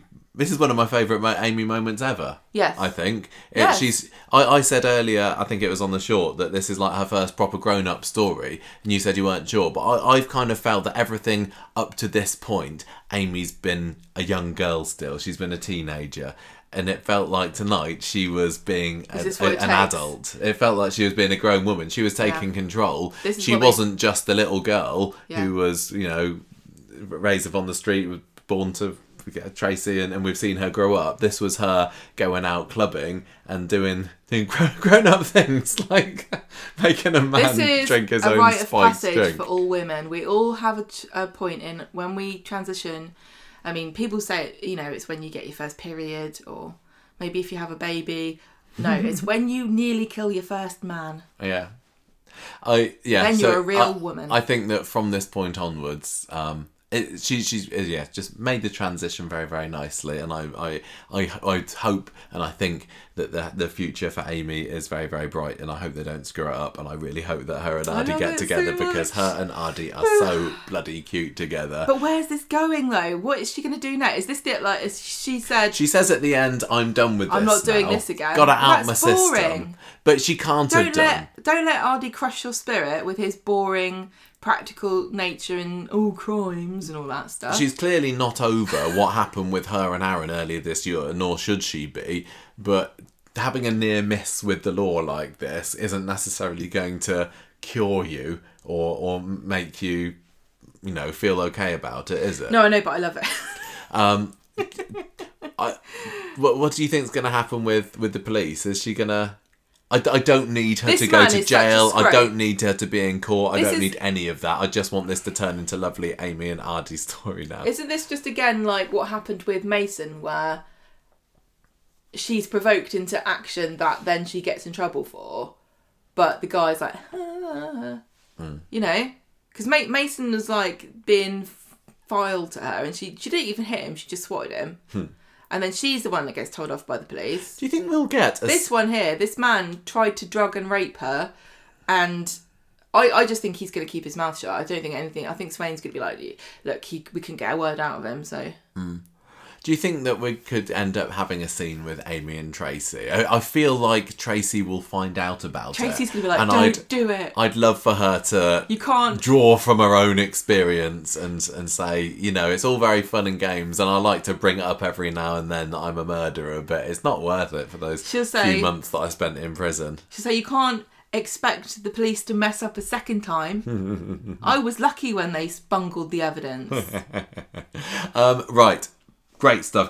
I put the Isla story next just because it seems to be somewhat tangentially related because it's some more teen girl action. So even though it's not the most thrilling of stories, Gemma, tell us about what Asher and Nina have been getting up to with her new friend Isla this week. I don't want to see a love triangle with Asher, Nina and Isla. I want to see a murder club. There's no clue whatsoever at the moment that Isla is on the same bus as Nina and Asher. Although I still completely agree with you that it feels like it should be going that way. Asher's clearly obsessed with Isla. She's kind of fangirling after her, isn't she? She's like that. We've got loads of fans. They're not trying to get in bed with us, I hope. I don't think at the moment Ash is trying to get in bed with Isla. She just is looking up to her as somebody on her course that's so inspirational, but it's turning into a bit of a crush, isn't it? That's what it is. Yeah. And one thing I did enjoy about this story this week is how I think both of them, in their own individual ways, Asher and Nina, were realising that their relationship is kind of on the rocks and, that's kind of a bit sad. Yep. So anyway, let's have a quick rundown That's of what happens in Coronation Street when you literally don't have any relationship-based scenes. Yeah. Because although Asher and Nina have spent more time together, which is obviously trying to... Well, they have a little bit recently, haven't they? Yeah, it's obviously trying to set up what's going to happen. But it's too little, too late. But again, yeah. But a lot of the times, and I've heard other people say this too, so it's not just us. Until recently, I've forgotten that they were going out. I hadn't forgotten they were going out, but Corrie has made no effort. You would not know. No effort. If you just started in the last watching year it, and a half you to wouldn't show know that they're a couple. That they were a gay couple, would you? You wouldn't know. I don't see very much romantic chemistry between them at all. They kind of snuggle up on the sofa, and quite honestly, they do just look like mates. Yeah, look, I don't have this. I've never been like this with my friends, and I don't know whether it's just a TV thing.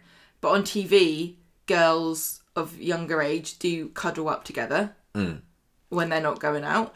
I think that, if we compare to Billy and Paul, say, and they had those lovely scenes this week and last week, there really does feel like there's a nice little spark between them. There hasn't always. What? Who are you talking about? Billy and Paul. Right. But with Asher and Nina, I've just never really felt it.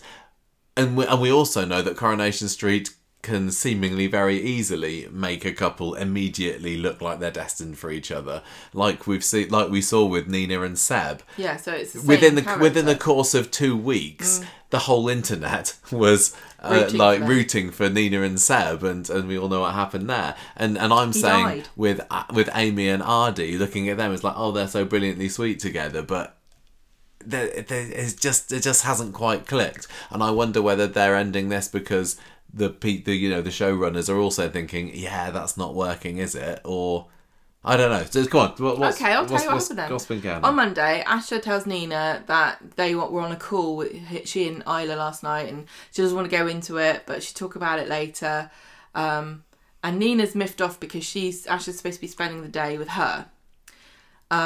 We also have bits of Ardy in this story because he's still trying to hide the fact that he's not going out. Yeah, there was a scene outside the shop, wasn't there, where Dev comes out from Dev and Asher because he doesn't want them to find out.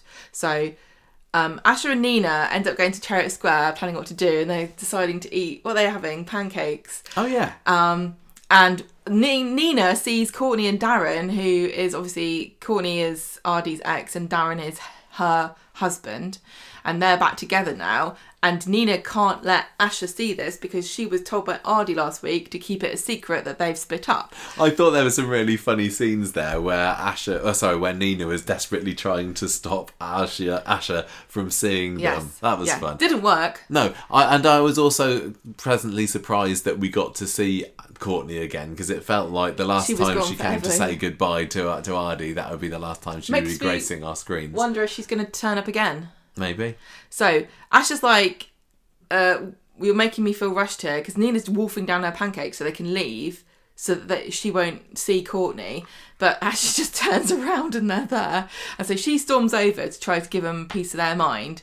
And they're kind of confused because they don't know why she doesn't know. And Nina has to explain to Asha, because Asha thinks Courtney's cheating on Ardy with Darren, and Darren's like, no mate, we're married. She's left him, we're together now. And then Asha gets mad that Nina kept it quiet. So when they get back home, Asha's still mad. Ardy comes in to see what's going on, and Asha's like, I can't even deal with you, and she storms off and she goes to see Isla. Nina heads out to find her, and Dev asks Ardy what's been going on, and he's very sympathetic, and he doesn't say I told you so like Ardy was worried about. That was so gives him sweet. A hug. So brilliant, because probably calls him honey. He did. Yep. Dev has been very vocal about his hatred of the idea of Courtney and Ardy together. And those seen a couple of weeks ago where he marched over to the flat and says, "You live in a dump." So he was really set up to say, "I told you so, Ardy, what have I said all along?" But he's not, because he's lovely. It was, just giving him a hug was brilliant. Brilliant stuff. Like that, I say. So, Nina and Asha eventually meet up together and apologise to each other. And Asha's telling Nina not to be jealous of Isla. But she's saying, look, before you got into all this stuff, we were really close with each other. But now I feel like we're distant. And so Asha says, well, why don't we all just three meet up together and you'll get to know her and see how great she is. Watch out, Asha. Maybe Nina will go out with Isla. Yeah. On Wednesday, Nina says to Asha to invite Ardy to the thing that they're having later, and maybe they could set him up with Isla. And he says, "No, I don't want to. Please don't play Cupid." He's not really ready to move on to someone else. But he goes along to this lunch date at the bistro anyway. Sorry, the cat's trying to eat a giant Halloween decoration. We still haven't put our Halloween decorations away. Eating. They're all sitting here in front of them. We've got a giant spider web and Abby's just attacking it. Now she's putting her head through the web. Abby, what are you doing? Oh my God. Okay. Sorry. I'll tell you what, Nina would love that giant spider web. She's biting it. Right, come on. Let's move on. What's happening? Right, so where are we? So Nina and Asha just feel like gooseberries. Abby, you're ruining the podcast. Stop this. She got a red cup. He's just eating it. Basically, Asha and Isla are just chatting away with each other, aren't they? 10 to the dozen. And Nina and Asha are just like... Stupid cat. Okay, right. So sorry. They feel like gooseberries because Yes. Isla and Asha are just kind of just chatting like old friends. And Ardy's like, I'm not ready for any of this. So he leaves them to it. And Nina just kind of separates herself and she's grumpy and drinking, and Isla's talking about her relationships. The withering looks that she gives both of them that neither of them noticed. That Nina's like... finally harnessing that inner goth. She is, she really is. So she's been far too cheerful for too long to be a true goth. So it's not just the fashion, Michael. So Isla's talking about her past relationships. She definitely mentions that she was dating a man. And that she just felt she was going through the motions. And I was just like, Maybe I can relate. I know what that means. Later on, at home, Asha is still going on about Isla and hospitals. And Nina really is not interested. Then Asha goes to put her PJs on. And Nina's left going, oh no. hope it's not a onesie. No, she's worrying about the state of their relationship. Yeah. They're growing apart, Michael. I enjoyed this stuff. I don't think it was in any way, shape or form a main story of the week. I'd say where's this going? But it feels like it's either just going to be a case of, well, this is what splits up Asha and Nina, or maybe it's like, no, this is what makes them stronger. What if you were Nina? What would you do in this situation? Would you fight for her? I would just continue to alienate her by rolling her eyes at all of her stories and tell her that she's not better than me just because she's a paramedic and I give out wooden spoons with funny slogans on them. Yeah, I agree. No, I don't think there's anything to say about this particularly. Did you, when it came out that Nina had been keeping it quiet about Adi and Courtney being in a relationship together, would you say that Asha was rightly miffed about this? Should Nina have told her? Sorry, the cat has now just leapt across the room and pounced on the spider web. This is entertaining stuff. Oh no! Oh my god. Okay.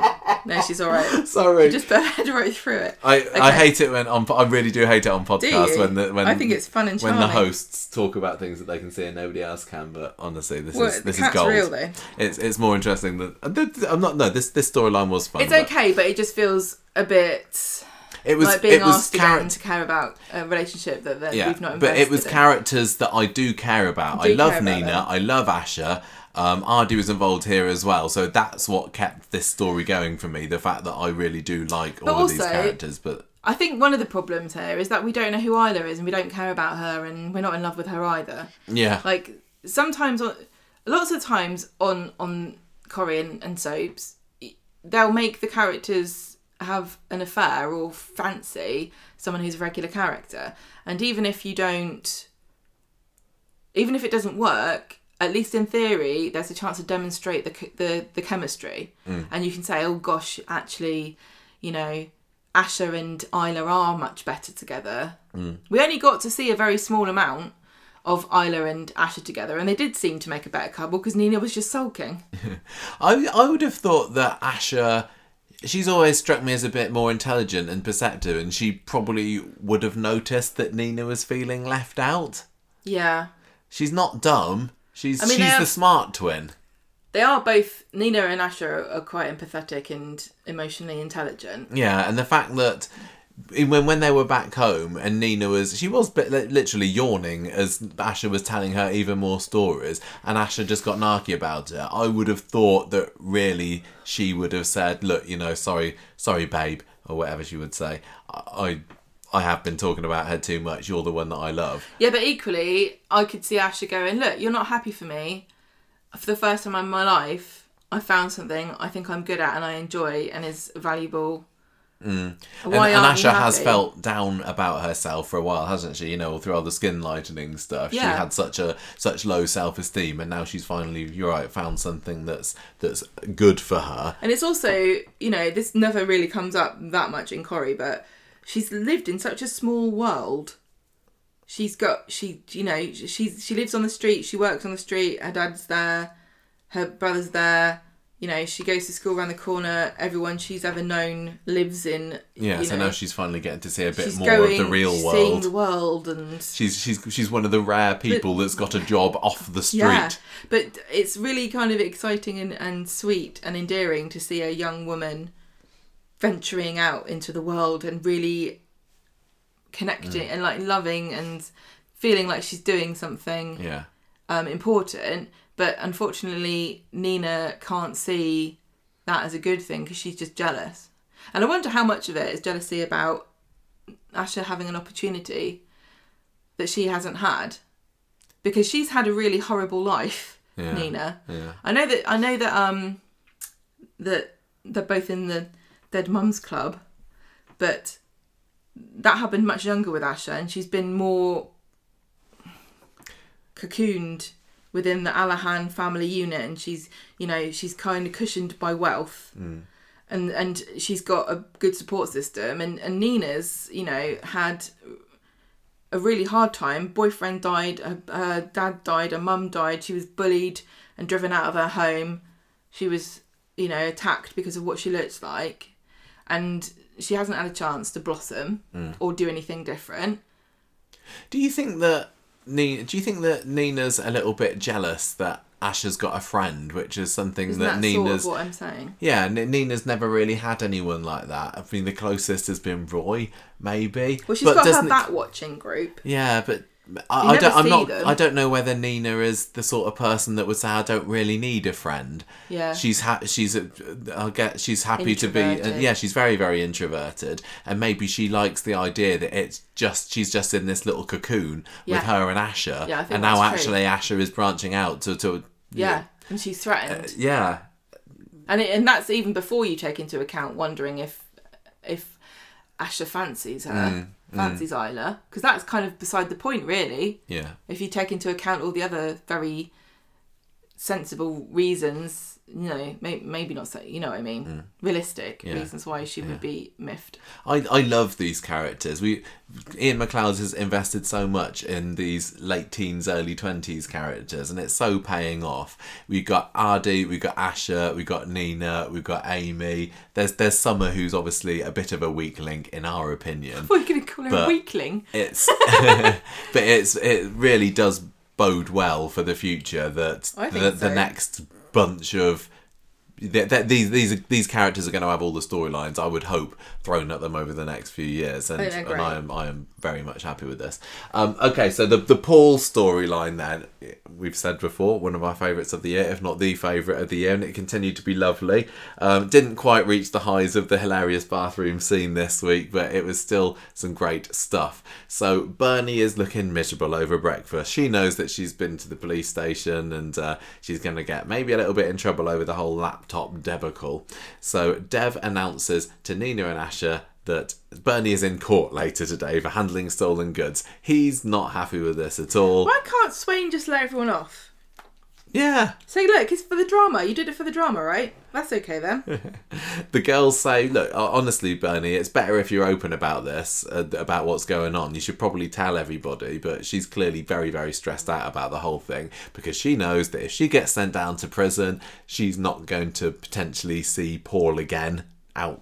Nope. Or even if she does, she's missed. She's going to have missed a huge chunk of his remaining months. So, Summer gets a text on the family chat later wanting a family get-together, and she has to go out though, so Billy and Paul say that they'll let her know if something important happens. Meanwhile, Billy's incredibly stiff after the bath time incident, I've written here, which is, I guess, didn't have any storyline consequences, but it was quite funny. The family gather and Bernie tells them about what's been going on, and she says she's planning to plead not guilty. This was the whole crux of the Monday episode in this story, wasn't it? How is Bernie going to plead? She says, if I plead not guilty, it's going to be my word against Big Garth's. They can't send me down for that. I'm totally safe. I just think it's going to be thrown out. And do you think that she was in denial there, or did she honestly think that it would be as simple as that? I think she probably did. I think. What do you mean? Yeah. That she thought it would be as simple as that. Some people just don't have anxiety. Well, she it's not like she thinks that bad things can happen to her, because obviously everything that Paul. But I don't think she sits around and worries about stuff. I think she just thinks everything will work out. Yeah, she's been a ducker and a diver before, hasn't she? And she's generally got away with it before. She's been able to evade the law. About getting in trouble with the police. Yeah. So anyway, she arrives at the court and meets up with Bland Joel, and he says, "Sorry, Bernie, you're going to have to plead guilty. Look at the evidence that's against you. It's pretty damning. There's a picture the judge isn't going to look favourably if you if you're not seen to be taking this seriously." There's a picture of you giving money to a man.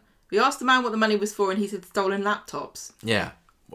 Cut and dry. And we've got a woman who gave you the stolen laptops. And obviously Bernie at this point says, I can't plead guilty because then I'll be sent down, and I can't be, not with what's going on with Paul. And then Joel says, well, if you can't do the time,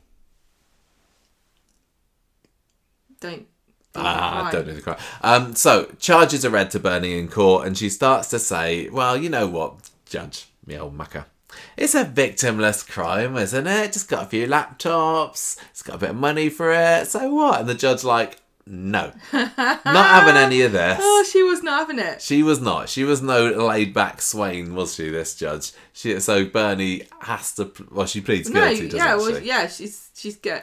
She realises that she's not going to be able to have this judge round She can't gab her way out of it. No. So the family are all there thinking that she was going to plead not guilty, and they're somewhat taken aback by this plea. Right? So we all watch these, and it's a joke now on the talent shows, all the different talent shows where they come out, and instead of giving everybody their performance, they first have to tell you their sad story as to why they're there. Yeah. Like, I'm doing it for my mum because dying of cancer, or my uncle's was eaten by a fish, or... I'm surprised that Bernie didn't get Paul to take along a little tape player with some sad music all queued up. This would be the perfect time to use your Britain's Got Talent sob story, why you should let me through to the next round, to tell them what her backstory is and why she can't go to prison. Yeah. But Judge says, sorry. Judge goes, yeah. She agrees that they can have an adjournment for a bit, so because Joel wants to discuss the ramifications of the sentencing. So during this, Bernie says, look, Paul, I couldn't have just said it's a fair cop. It's... Oh, no. No, she's saying I did that. She tried to make it seem like I know what I did was wrong. Yeah. That's right. That's it. If I confessed up to it, I would get less time than if I was sent down. You never know. I might just get a community order. Maybe the community order will be fitting wider doors in people's homes, and then Ed can show her how to do it. The judge gets back and says, "Well, I've noted your concern, Bland Joel. Though working with Shelley could be seen as exploiting a dying woman for her own gain." I thought I didn't even think of that. I was like, oh, damn, that's true. Yep. An offence of this nature impacts on a huge number of people. Not a victimless crime. And given your past criminal record, Bernie, can't really see you as any kind of pillar of the community. I have got no option other than a custodial sentence. What? And I always forget when this happens on Curry that they often don't get the sentencing straight away. And we still don't know, do we? And, a whole week's gone by now. So the court's adjourned again for a pre-sentence report. Why are they just having all these breaks? What are they doing? Eating biscuits? I think they're catching up on the Big Brother live stream because it's all kicking off in the final week, apparently. You should be watching these live streams. I'll tell you what, the drama's in there and they always edit out the good stuff for TV. Paul does the classic calling out of, "You can't do this to me, mum. I'm dying of MND." The judge says, "Sorry about that, but..." Take it up with the NHS. Not my problem. Not my problem, Mr. Foreman. Sit down, please. So, back at home, Bernie tells the family that Joel thinks that she might get a suspended sentence, and they don't believe her. And she says, look, to be honest, there's a good chance that I could get 6 months in prison. Oh, how long did you say you had, Paul? How long was Paul in prison? I don't know. No, I mean, how long you got left to live? Oh, okay. Oh, yeah. He's got 6 months. So that's sad That's sad, because that's coincidentally how long they think I've got. Poor Bernie again. Oh, I'm so sorry, This is awful. This made me feel sick. It was really made me gutting. feel sick, because I was thinking, there's literally...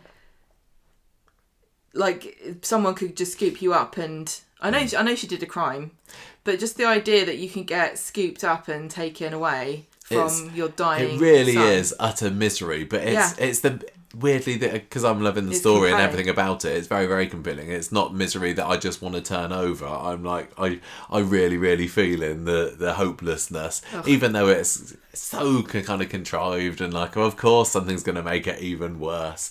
I just don't know how she's going to get out of this. It feels completely and utterly hopeless, doesn't it? Or if they do say that she has got a suspended sentence, the problem will be, although it will be happy, it will feel like a bit of a cop-out. Yes, I kind of now she's got this hanging over her. I kind of need to see her go to prison. Yeah, because I want to see the scene of her crying. Yeah, yeah. I think if she goes in for 6 months, because is that the maximum? What, for her? Yeah, or just... Well, this is what she thinks that Joel reckons that she might get. But does that not mean 3 months? Possibly. Like, because you get away... I don't understand how this works. But even so, when there's only... How long's Paul got? 6 to 12 months. 6 months, 3 months... That's a lifetime. That's a huge amount. But he's also where you're not going to be with your dying son. Going to even be able to speak. Yeah, exactly. So many terrible things will happen. It's not like he can't visit her, but really, she's going to go in and come out to a very, very different son. And the idea of that is just killing her inside. Do you think they'll have a horrible scene if she does go in of Paul being humiliated, going through the procedure, like the barriers? Yeah, they'll because I know sometimes they'll take your wheelchair apart and things. Like I've heard, I don't know whether it was at a prison or an airport or something, but I've heard of people taking electric wheelchairs apart to look for contraband and then not putting them back or breaking them. So maybe we would get that. Like, how do you get treated as a disabled person who is visiting a relative in prison? I bet it's not that nice. Well, I'm sure they could big up the misery of it for Paul in this story, but still give it a bit of humour as well, because despite the misery, we have seen lots and lots of funniness in the story so far. It wasn't funny this week. It wasn't, but at least they don't wallow in it, and I think there's certainly some characters that could learn a lesson here, because Bernie says, look, well, let's just live our life. As whatever we got left together, let's live it to the fullest and all go out to the bistro for a treat. So they all go and they have a nice time, and Bernie's chatting to Billy and saying, I'm really sorry for everything, and he's kind of choking up and saying, look, we're going to get through this, it'll be okay. Paul says maybe Bernie should bust out of prison and she and Paul can live in the woods and Todd can teach them how to do it. Maybe. You're obsessed with Todd in the Woods. You'd like to bring that up on a regular basis. Todd living in the woods is my Roman Empire. I think of it all the time. I think it's the flashback that needs to happen. Yeah. Paul's whose face would they woody use flashbacks. For it? Paul's woody flashbacks. Oh, Todd's woody flashbacks, sorry. Yeah, exactly. Yeah. Went in looking like one thing, came out looking like another. So camping's rough. We get a mention of the PA Jim in the next scene, because Billy's talking with Paul, and Paul's saying, I think we might need to get somebody who can help us with the practical side of things. Shelley had her PA Jim. Maybe we should speak to him. And I was at this scene, I was like, I think I might have turned over to you and said, that Jim, he killed Shelley. It was assisted suicide. No. I'm convinced. I don't think that they'd have brought this guy back, which they're clearly kind of signposting that's the way they're going. I'm sure of it. I think that Jim killed Shelley. No, I don't agree. Why? Why do we have to go down that route? We only just had it. Yeah, but what do you mean we only just had it? No, but that was 10 years ago. It wasn't. It was long enough. When the idea was first mooted back in July, was it? I did say that I don't think we need this now, and it does feel too soon to Hayley. But now too many stories. But now I've got my heart set on this. My little theory that Jim killed Shelley, and this is what they're going to do with Paul. I don't like the idea. I don't like the idea. I think I just want to be proven right, because I don't often get my theories right. But anyway, I guess we'll find out more about that as the week goes on. Back at home, poor Bernie, she kind of loses the front that she's been putting on in the evening, and kind of starts getting all frantic. She's so good. Jane to Dev, yeah, Jane Hazelgrove, absolutely amazing. Dev's trying to calm her down, but she won't let him, and she's like, I should be with my boy right now until the very end, and now I might not be. I'll never forgive myself. And they end the episode with a hug, and such a brilliant dramatic scene. Those two, it took me a long time to warm to the pair of them together, but scenes like this, they're great. It's just give them the right story. Pretty much anyone can shine, really. I've said that for a while. Love it. Ed on Wednesday comes round to... I didn't hear him say it, but I trust you when they said he's putting handrails in the bathroom. And there's a little bit of awkwardness around the whole bathroom incident last week. He puts one in the entranceway as well. Oh, does he? Okay. And there was some criticism on Twitter saying that if he can work... There was something that was wrong in the way that Paul was moving around. Yeah, they're saying that he's lost I've seen a few people tweet that he's supposedly lost the use of his right arm pretty much, but he's still wheeling his wheelchair with his right arm. But yeah, but also the handrail was in the wrong place. Oh really? Okay. I don't know. I mean, it's one of those things that if you're really close to something, you see, we've done it before. Oh yeah. You say that's wrong and that's wrong. Yeah. So the thrust of this episode, really, for this story is this "I Will Always Be Me" book that Paul and Todd I keep saying Todd. Paul and Billy are presented with at the speech therapist, and the idea is that you can read this book and record yourself, and it will make a recorded version of your voice, a little bit like the AI voice that we've got on our new iOS update.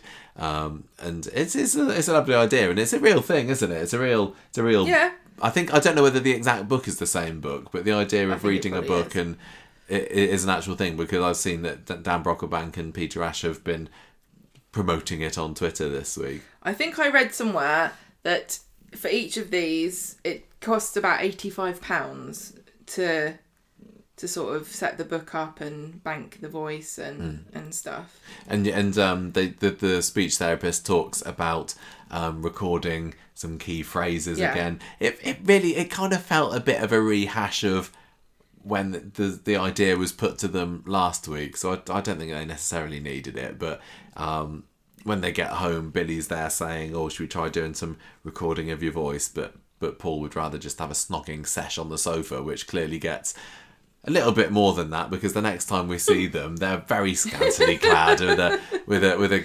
blanket draped over their nether regions. Who knows what they've been getting up to there? And Paul's like, well, that bath certainly did marvels for our relationship. Certainly seems to improve our sex life. Oh my goodness me, we're too prudish for this. I can't. And then he records himself saying, "I love you, Billy." Yeah. And Billy's got tears in his eyes. That was really, really sweet. That was lovely stuff. You can actually read this book online if you want to. There's a digital version that you can see what the book. Does it make a digital recording of your voice? No, you have to record that separately. There's not very much text in it, really. It doesn't seem like. Okay. So what did you? Any particular thoughts about this other than it wasn't that sad? It was really sad, and it was one of these things where you're learning something. You're kind of being invited into somebody's world and experience. Because I would never have known about this book if it wasn't for this show. It's fascinating. I'm really happy. It's easy to be horrible about humans and say how awful we are. And there's a lot of things going on that obviously would make you think that. But the fact that humans sit down and think of these things and put them together and help people to keep their voices after something like this happens, I just think it's really lovely. Are we going to get so far into the story that he doesn't have a digital voice? Yeah. I don't know. I don't know. Oh. Well, 80% of people apparently who have MND have difficulty with their voice. If he's got 6 to 12 months to live, and that's kind of put a time frame on it, he's clearly not going to waste away as much as he might do. So I think that they probably could get away with Peter Ash not really changing physically. So maybe he will make it to the very, very end. What do you mean? I think people's physicality can change very drastically. Do you reckon? In the amount of I suppose 6 to 12 months is quite a while, isn't it? But I think if he didn't, it wouldn't feel so unrealistic.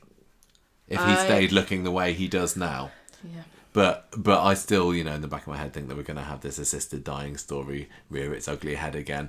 But maybe, with Paul's newfound faith, he's going to not feel it's right to go down that route. You keep saying, the assisted dying story will raise its ugly head again. You're the one that keeps raising it. Nobody else has. Jim got a shout out. That's all that Jim didn't do anything wrong. This is your theory.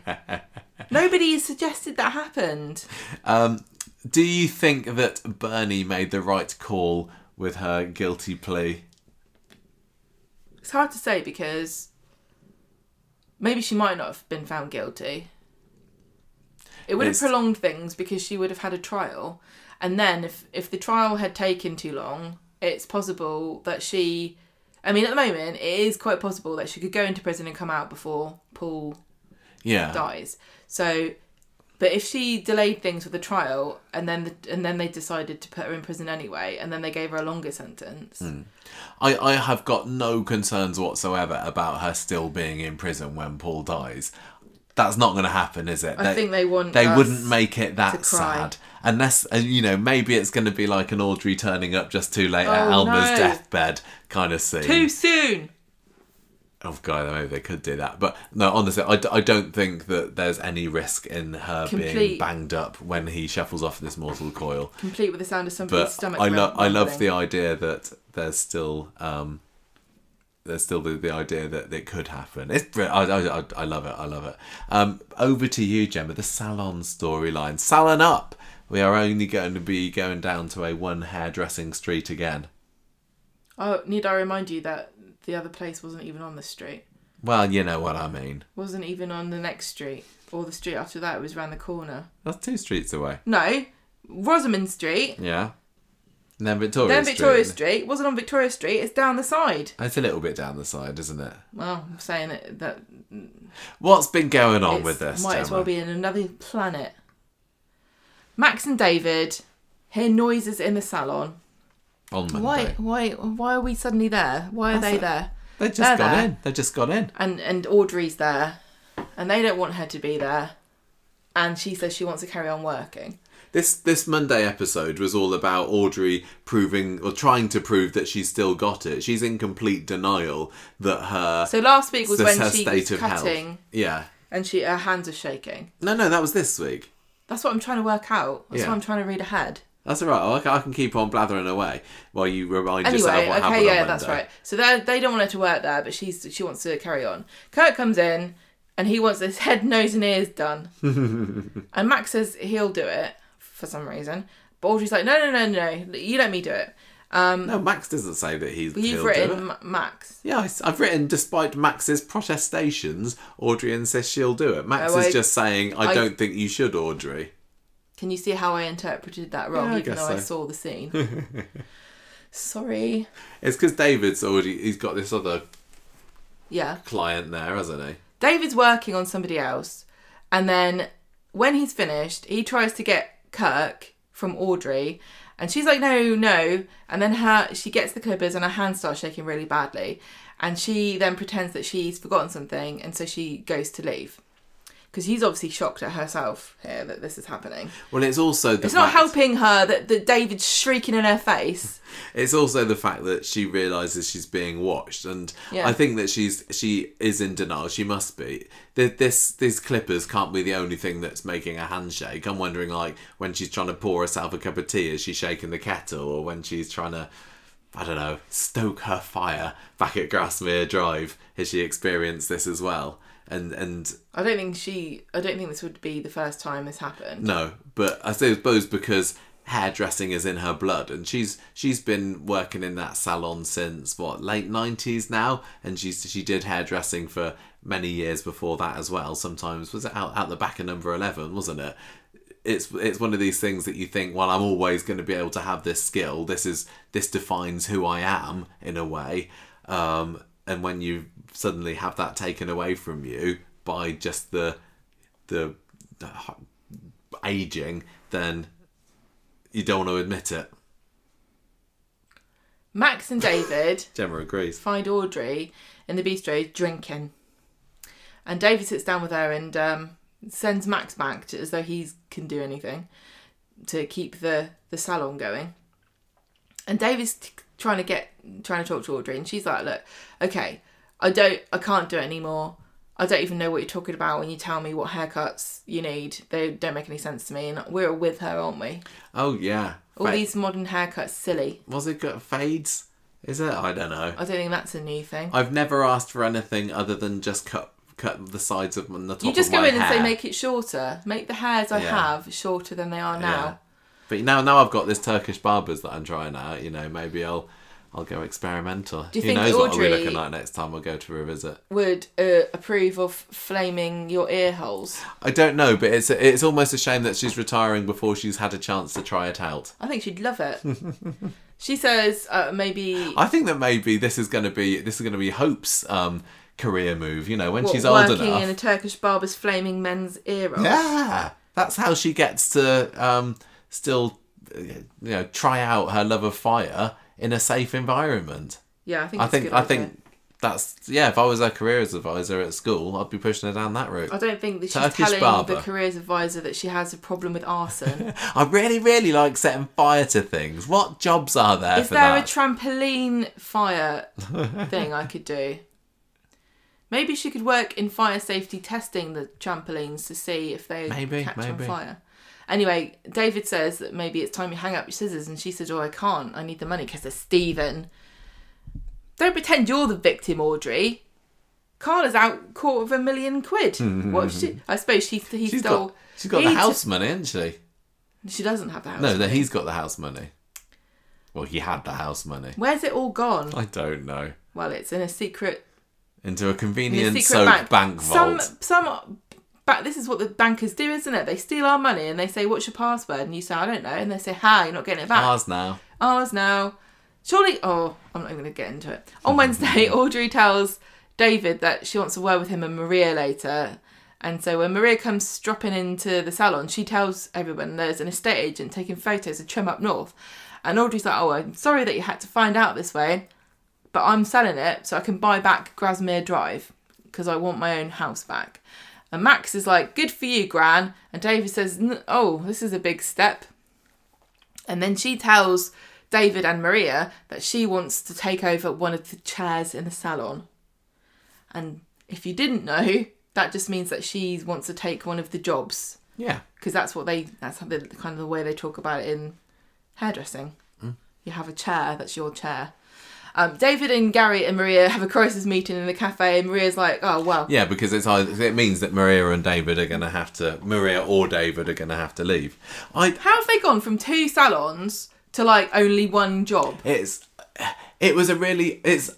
really like Trim Up North. I think the set's brilliant. Vin Diesel the Weasel, iconic instantly. I don't understand the logic of making 2. No, it's not necessary, and I think now I can't see at the end of this story that both places are still there, and it kind of does make me feel a bit sad that it's going to be Trim Up North that will go, presumably. Yeah, obviously, well, they're selling it. When that's the more modern and interesting set, and they're stuck with the same salon. And I know that they had a redecoration last year, but it ties back in with the thing of so many things on Coronation Street just stay exactly the same.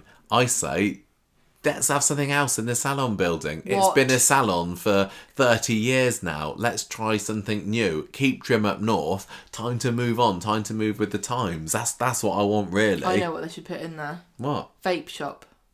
Yeah, well, they're springing up everywhere, aren't they?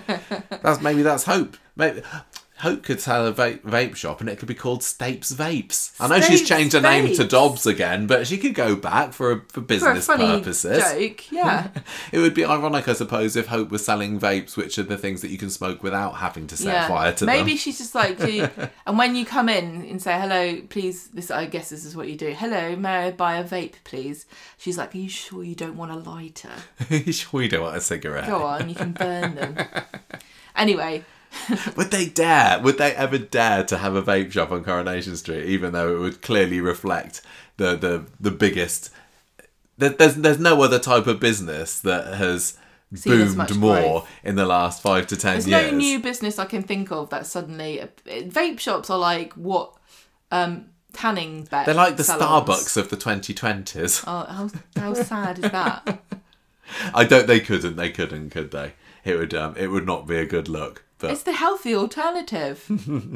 Right, so David, Gary and Maria have this crisis meeting, and Maria's like, well, I'm not going to get the job, are you? Because your family, David's, it's going to be you. And Gary says, why don't we buy Trim Up North? And Maria says, no.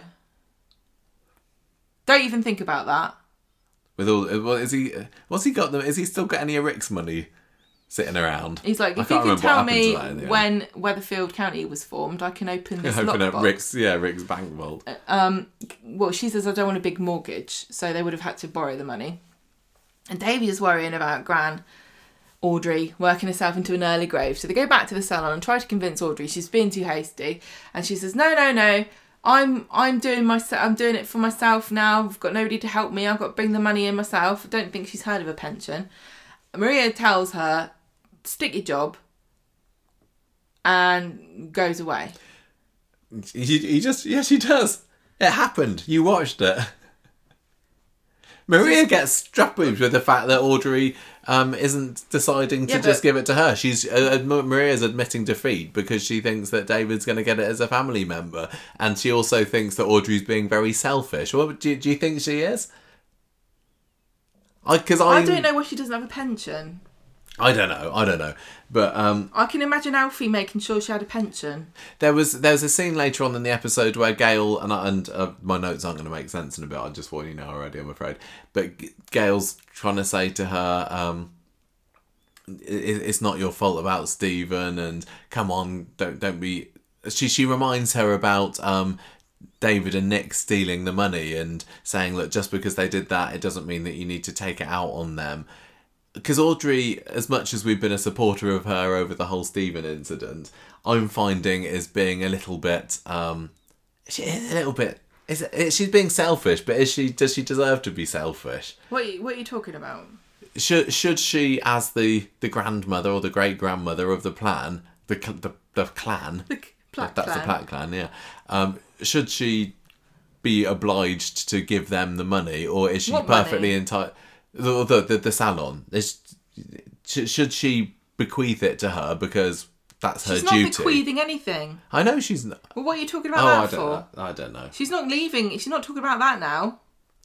She's talking about taking a job off of David or Maria. What do you think happening? I just lose track of who owns what. I don't know. Audrey owns Trim Up North, doesn't she? And she's keeping that money for herself. She's going to use the money to pay off Grasmere Drive. Yeah, okay. No, it's not difficult. Okay. No, it's easy to understand. Stephen took the money from her, used the equity in Grasmere Drive, and stole that. Okay. So now, the bank or whatever company owns that property. Mm-hmm. So, because she owns the salon and Trim Up North... No, she doesn't own the salon, does she? Because Debbie owns the salon. She talked about paying rent to Debbie. Well, whatever. Because she owns the business that's in the property. Yeah. Because that's a separate concept, even though Corrie conflates them all the time. So she's selling Trim Up North, and she's going to use that money to pay back into Grasmere Drive. But now she doesn't have the income from Trim Up North, so she thinks she needs to work at the salon to keep a roof over her head. Right. I don't really know why she needs to do this, and then she changes her mind within an episode. Because Gail's saying, look, you don't need to blame yourself. We're sorry that this has happened. We're going to look after you. And Audrey says, I don't know what I'm going to do. And Gail says, I think you do. So then Audrey tells Maria and David that she can't work at the salon anymore, and she wants Maria and David to co-manage it. I love how David bagsied it. It's like, I'll have it. This is go on. I was just going to say, so Audrey is still getting a cut of this, but she's not getting as much as she would have done if she was cutting hair. Yeah. This doesn't really make any sense. It doesn't matter. I loved it. This was another story that, because it's got characters in that I really enjoy watching, this had some brilliant scenes this week, and the relationship between these characters is built up over so many years. I'm not sad to see David and Maria back together, because I thought the David and Maria had one of the best working relationships. Yeah, they were fantastic, and all the fun that they had with Friday, with Vin Diesel and everything was brilliant to watch. But I do admit that it was. It's kind of sad to feel that it is the end of an era for Audrey, even though I've been thinking for a while she can't keep that place forever. Just to hear her admit it on the end of Wednesday's episode is kind of sad. Yeah. Yes. I'm just really confused about why didn't Audrey say, you two have this chairs and I'll manage it? I don't know. That would have made more sense. Because she feels that she's still got it. She doesn't. Yeah, but she's not wanted to admit. She's not wanted to admit that she's. She feels she's getting still old. got it. Yeah, she feels that she's still But then why got many years of hairdressing ahead of her. No, she doesn't, because she's given it up. But no, she is now. But she doesn't want. What are you saying? I'm saying that she. It was really hard for her to admit that she needs to hang up the scissors. Yes, we all know that. And it's what sad. are you saying? I don't Nothing, get it. That's all I'm saying. I'm saying, why didn't she just make David and Maria the hairdressers and she's the boss? Because I think the conversation with Gail has just helped her to realise that maybe winding everything down at her age. She could actually do that. She can't do the cutting of the hair, but she can manage. She just gone from saying, right, only 2 people can work there and one of them's going to be me, to, right, you're both the boss now. I don't know. And she was doing this because she needed the money, and now apparently she doesn't need it. Well, she go home and look at her maths again and say, God, I really didn't add this up properly. I am actually rich. Actually loaded, yeah. Anyway, the first order of the day is for David and Maria, as you already said, argue over Vin Diesel, the weasel, who's been salvaged from Trim Up North. And I suppose that whoever was viewing that property is now going to have the news broken to them that he doesn't come with it, which might affect whether they're willing to go ahead with the purchase. This is the first time that we've seen Vin Diesel for a long time. There haven't been any Trim Up North scenes for a jolly long time, have there? Haven't been... They must have dismantled that set. Many salon scenes in general because of COVID. No. Yeah, but Vin Diesel was a lovely little... Because it was one of the first scenes of the episode, wasn't it? With him sitting there on the counter, and they had some great close-ups of him. I just find... he tickles me whenever he appears on screen. Hilarious. I think he's absolutely hilarious. Is it the guys at Coronation Street Experience that said, sorry, he's part of our exhibit now. Yeah, you can't keep him. That having them argue, which was a pointless scene, but a great little character moment between them. Like you said, David and Maria have had a really fun working relationship to watch, and to be fighting over this weasel that lots of people feel passionately about was just right. It was right up my street.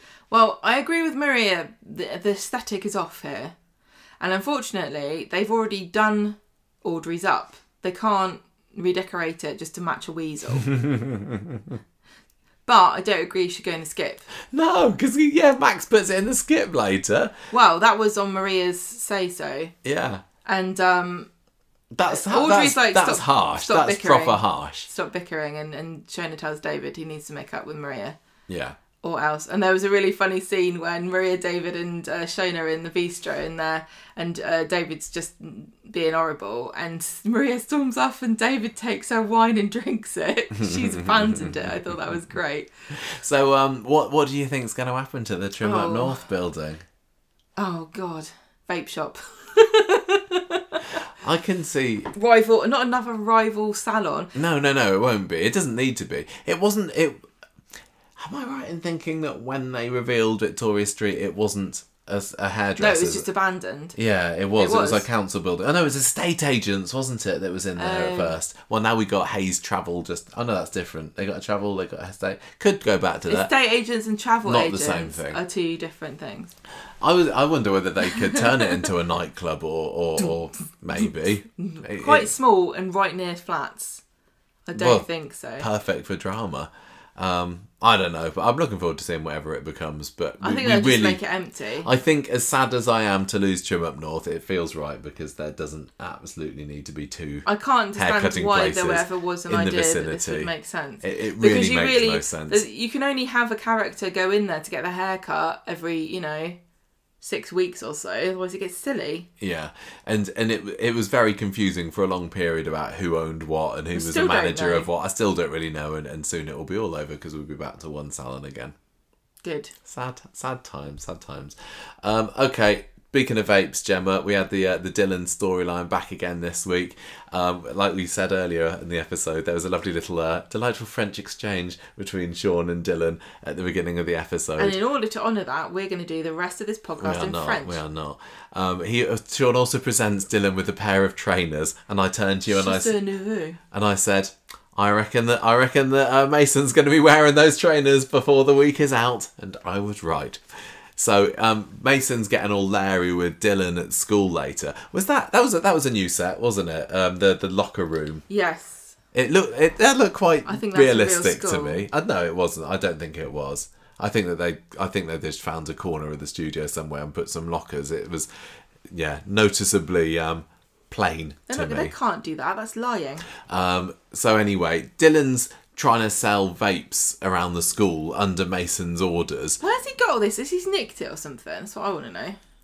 Do you think he's nicked Well, them? they're either been nicked or they're off the back of a lorry or something, because What do you think off the back of a lorry means? We found later that they are dodgy vapes, don't we? Because as Simon tells Dylan, my dad's tried these and they're a load of rubbish. Do you reckon a dodgy vape is one that when you use it, it immediately makes you super healthy? So he's trying to sell them around the school and nobody's really biting, but then Hope comes along. Dylan's, because he's a good boy at heart, not so keen to sell one to this little girl, but so he tries to put her off, and Mason's not very impressed with that because he sees it happening.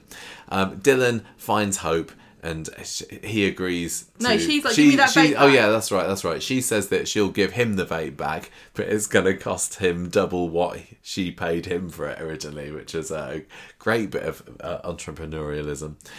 Do you think that Hope vapes? I don't know. I think in if this was real life, she probably would do. So many teenagers do it. It makes me really sad to think really how hard their lives are going to be trying to give this up. From what I'm hearing about the secondary schools around us, it's like such a common thing. It absolutely is. And I spoke about my horror about how vapes are clearly marketed towards children a few weeks ago. But I know that kids used to smoke probably more than they vape when they were teenagers. I think that Hope... It's just really sad that we nearly got away from it as a, and now... Yeah, and now it's something else. Yeah. It's like the Alco Pops, isn't it? Oh, Hooch. That's the devil's juice. I remember when Hooch came out on the news. Did you watch when we were... Because we were under 18 when this came out, and all the news articles, all these presenters like... Alco Pops are forcing children to become alcoholics, and I was watching it going, I can't wait to try that. Hooch looks great. I don't think that Hope strikes me as a vapor. She still seems too young. No, but she's very rebellious.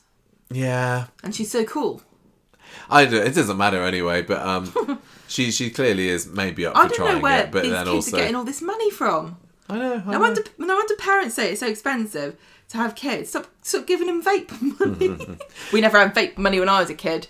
Liam was in this story a bit this week as well, wasn't he? He's kind of loitering around the locker room, and he also gives Dylan £10 at the end of the episode because he realises that his family's a bit hard up at the moment. Well, Dylan's so poor he has to eat cheese sandwiches. Yeah. On Mason Day on Friday, Mason comes and finds Dylan. Even though it's an inset day at school, he didn't get any respite from him because he's like, right, you need to sell the rest of the vapes today. This is why he should have kept up his paper round. Yeah. He thought that was oppressive. He could have gone round every door and said, here's a paper, would you also like a vape with that? Yes, I think people would like that. Delivered straight to your door. Yeah. Sean, for some reason, didn't realise it was an inset and has to hear it from Hope. He doesn't know because Dylan's not at home and because he's off selling vapes around. Cassie is in that scene as well with Hope in the shop, and she realises that Hope's a little bit more flush than she should be, and Hope kind of admits it's something to do with Dylan and gives the game away that he's been selling vapes and everything that happened there. What do you think's worse for your health, a pot noodle or a vape? I'll get back to you on that one. Steve, isn't it? He breaks up a scuffle between Simon and Dylan later when Simon comes back because he's bought these vapes for Peter, and he comes back and says, "My dad says that these are fake, and I want my money back." Do you know what? I think that's rude. What? I think that Peter should have said, "Thank you, Simon."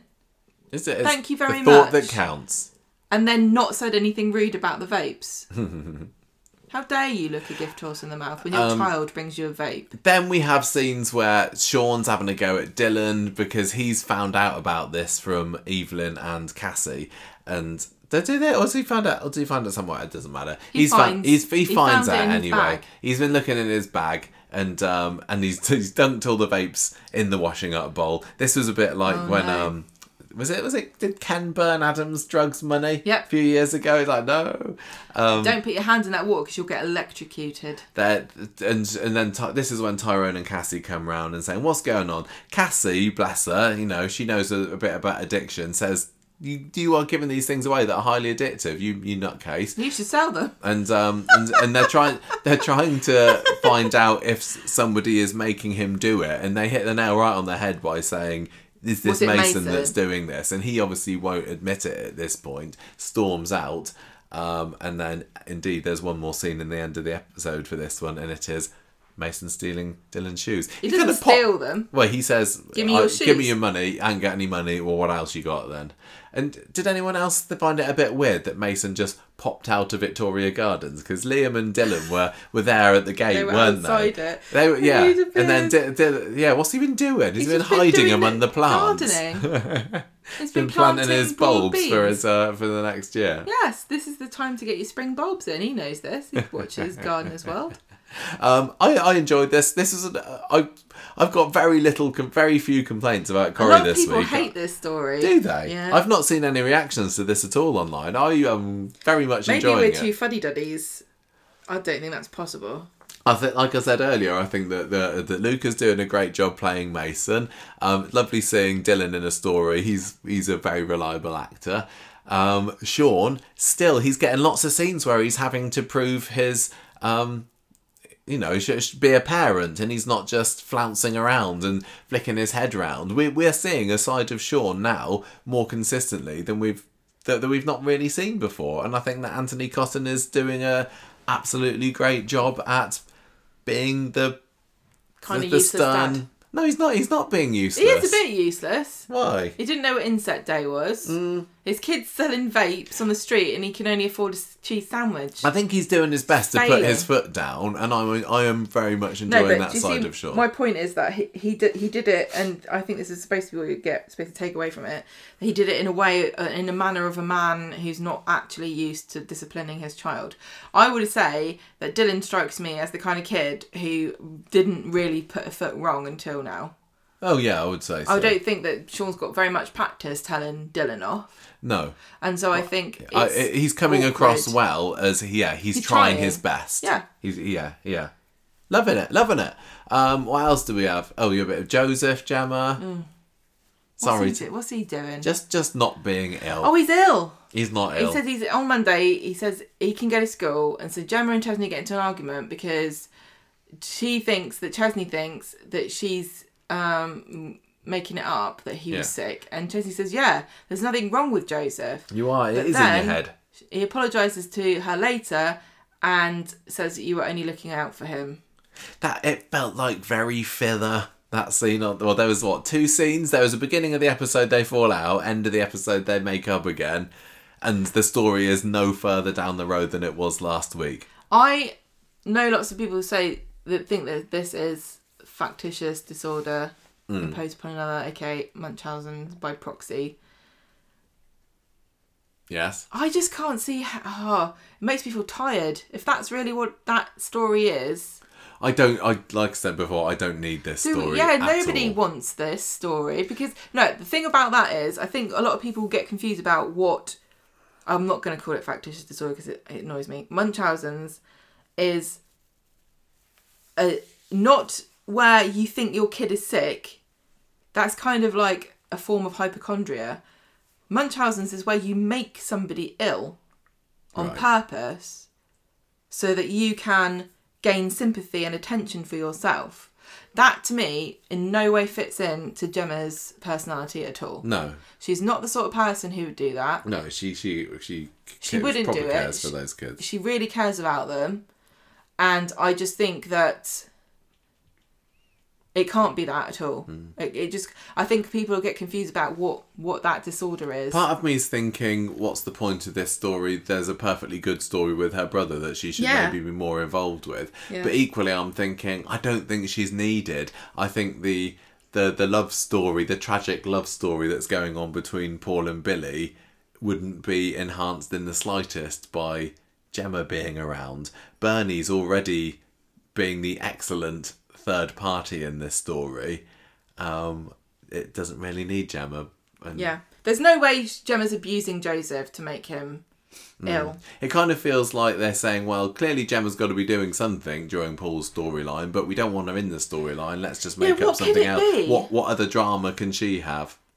I can understand if she's projecting her anxiety onto Joseph. Yeah. But is it? I think Joseph's just stressed out and he's saying he's sick when he isn't, because he's sick and tired of life and how horrible everything is all the time, and he wants to just stay at home and play computer games, which I think we can all... Why wouldn't you?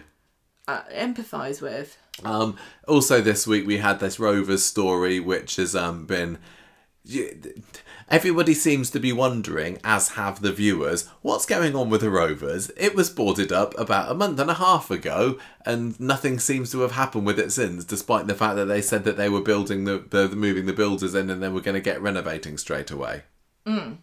So when Brian realises this later and then phones up, did he phone at Waterfords? He finds out that they're planning to sell up because the Waterfords have got cold feet over the whole deal because they don't like the fact that it's been associated with the serial killer. They should have done more research. Yeah, exactly. Loads of people died in there. So now they're going to sell it to the highest bidder, which turns out to be a property developer. And oh no, everybody, for the second time in about, 3-4 years, there could be a massive block of flats on Coronation Street. No! Oh wait, no, that's not going to happen, is it? Ray Crosby is not going to be popping out and saying, hey, it's me again, I told you I'd build my luxury flats here in the end. No, as much as I've enjoyed this Rovers story, it has been let down a bit by the fact that nobody thinks, oh, this could be the end of the Rovers. So now putting this unrealistic potential outcome of, oh, what if there's flats built? Who's watching it thinking, oh, I hope that's not going to happen? Nobody. I don't know whether they have done something else to add a bit more drama here. The only thing I can think would be to have somebody buy it and just spitefully leave it abandoned. Like, say if, I don't know, somebody at Waterford's like, yeah, you know what, you guys mess us around so much, I'm sick and tired of this whole street of people, we're just going to leave this property vacant and we're going to squat on it and leave it there as part of our portfolio of properties, and you're not going to have a pub. And then that would, of course we all know a pub near us. Yeah. If you live in this country, you probably live near an abandoned pub, because that's happened to hundreds, literally, of them across the country. The idea that a pub could be just left vacant for years is totally plausible. Yeah, but it's not going to happen on the show, is it? I must say, I did like I like Jenny behind the counter in the cabin. Oh yeah, it was good. That was a bit of a flashback to when she came in, and then we had the Ed story, didn't we? He starts off getting his Norris card. He gets his Norris Cole card because he's obviously applied pretending that he was him, because he's got this post that's in his name. And then they decide, Michael and Ed are talking about Wendy houses, and Ed is determined that Glory's going to get a Wendy house for Christmas. Where are they putting it? I know, they've got no room. There's nowhere to put a Wendy house. Ronnie finds Ed looking upset, and he says, I want a Wendy house. Maybe I can get some money out of the business. And Ed's like, no, we build houses. We don't build tiny little Wendy houses. Ronnie leaves and Ed goes to the casino. And when he comes back later, he's got a Wendy house. How did that happen? Don't know. He's got a good string of luck here, has Ed. He sends Michael off to make sure Gloria and Dee Dee don't come home, so he can get all the stuff in the back so he can put this Wendy house together later. And then Michael leaves and Ed looks at this credit card that he's got, and he starts to cut it in two, but I don't know if he does actually cut it. Well, yeah, and those scissors weren't going through the chip, were they? No. So he might be having second thoughts about this. I can understand, he said before, like, I can't understand how you get addicted to gambling. Not like, oh, you must be a terrible person. Like, I can't imagine that happening. I can't, you know what I'm saying? Yeah. But I was thinking, like, if there was a way where you could go into, like he literally gets the cab, goes to the casino and wins enough money to to make his like wish come true. That I can see how that's addictive. Yeah. Bloody Maybe hell. it was really that easy. Well, sometimes it is, and that's isn't that half the problem? Yeah. Sometimes it is that easy, and then you think, oh, that will happen again, and then you lose your house and you have to live in a windy house. Maybe that's where this story's going. Yeah. They're going to have them all cramped into that. Oh, the Baileys go, another fine mess you got into, Dad. Sorry, everyone.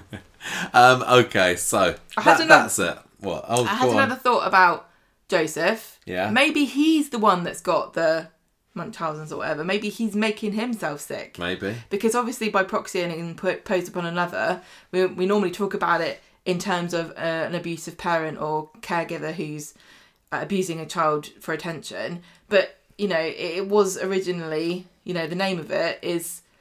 And that's what Curtis, there was a question about him having that. So where you do it to yourself.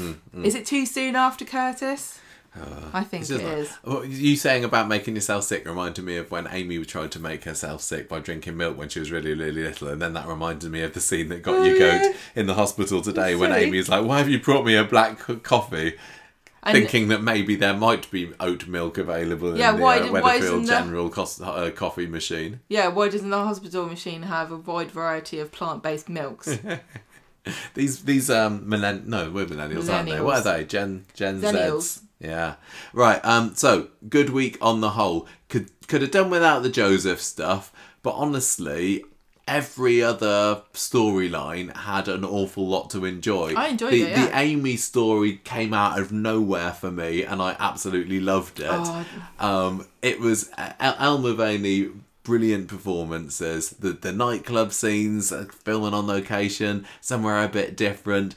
Totally on the edge of our seats because I did not know what she was going to be doing to that guy that she didn't. Neither did she. She allowed to drug himself. She didn't know what she was doing.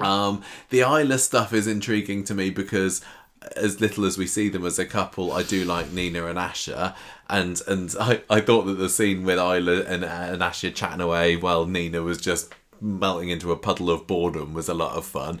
Paul and Billy, it reminds me of said. Some people that we know that talk about hospitals. It reminds me of people like that that just natter on for hours on end while people are sitting there going, "Oh, can they just get to the cabin section, Sorry, please?" What are you talking about? Are these people you know in real life? So enough said with the Paul storyline. The salon was a real end of an era. Kind of feels quite significant, but having David and Maria as business partners, I think, is ripe for potential. Co-managers, not business partners. Oh, yeah, sorry, co-managers, you're right. The vape stuff, I'm loving the teens. Rovers, obviously, the fact that storyline's rearing its head again can only be a good thing, and I'm liking seeing Ed's struggles with gambling. It was a really, really good week.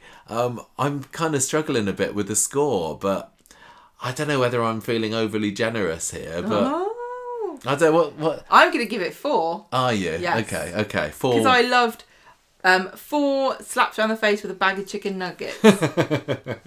I loved the Amy stuff. I know it's silly. I know it was overblown. I know it was unrealistic. But you guys know me. Of course I loved it. I saw some people also complaining it's getting too much like Hollyoaks. But personally, can't relate to that because I've never seen it. So it bother me. It felt fresh and different. That was the whole point. Yeah. When they went to that club, there's not the first time that Corrie's been to a club, but I'm going to say it's probably the first time in about 20 years they've had a scene there. Okay, I am going to give this... Shall I? No. Oh, yeah. Character of the week for me is Amy. Of course. Goes without saying. Shout out to Ardy. Just trying to fill the space here for you. While I'm making my decision. Mm-hmm. It's not a 4.5. I'm like really, really on the cusp of giving it a 4.5. I really, really was. But I don't think it was quite big enough, even though tonight's was brilliant. That's cool. A really high 4 fruits of Dev's loins gathering ominously outside his door. Wow. And that is Asha and Ardy and Amber and unknown child. Yeah, there's loads of them. That he fathered when he was a massive Lothario 30 years ago. We know there's more than those. There are. He has got many fruits of his loins. He could make a whole fruit salad out of it. That's a particularly hairy kiwi. Okay. Good stuff, Coronation Street. I love it, but I also get nervous because I know this streak of banging episodes is going to come crashing to a halt, and you never know when it's going to. No. Maybe Monday's episode is going to be absolutely awful, and then we'll be back in the doldrums again. But for now, I'm riding the high of we've had a couple of really, really strong Coronation Street weeks. So well done, and I hope it carries on through Christmas. And you know what? We didn't have any Ryan and Daisy stuff. No. Honestly, I think that if Ryan and Daisy had replaced any of these stories, it would have made it a worse week. Oh.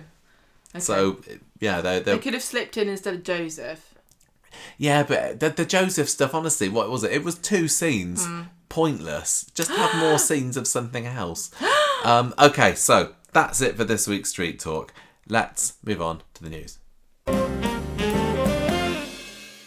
News. Gemma, do you love award nominations? Because you got... I thought we got rid of the awards. They're non-stop at this time of year. It's the iTalk Telly Awards are the latest to yes. give us a chance to vote for Corrie's finest. And best soap, obviously you can vote for Coronation Street. Don't vote for anything else, otherwise we'll find out and hunt you down.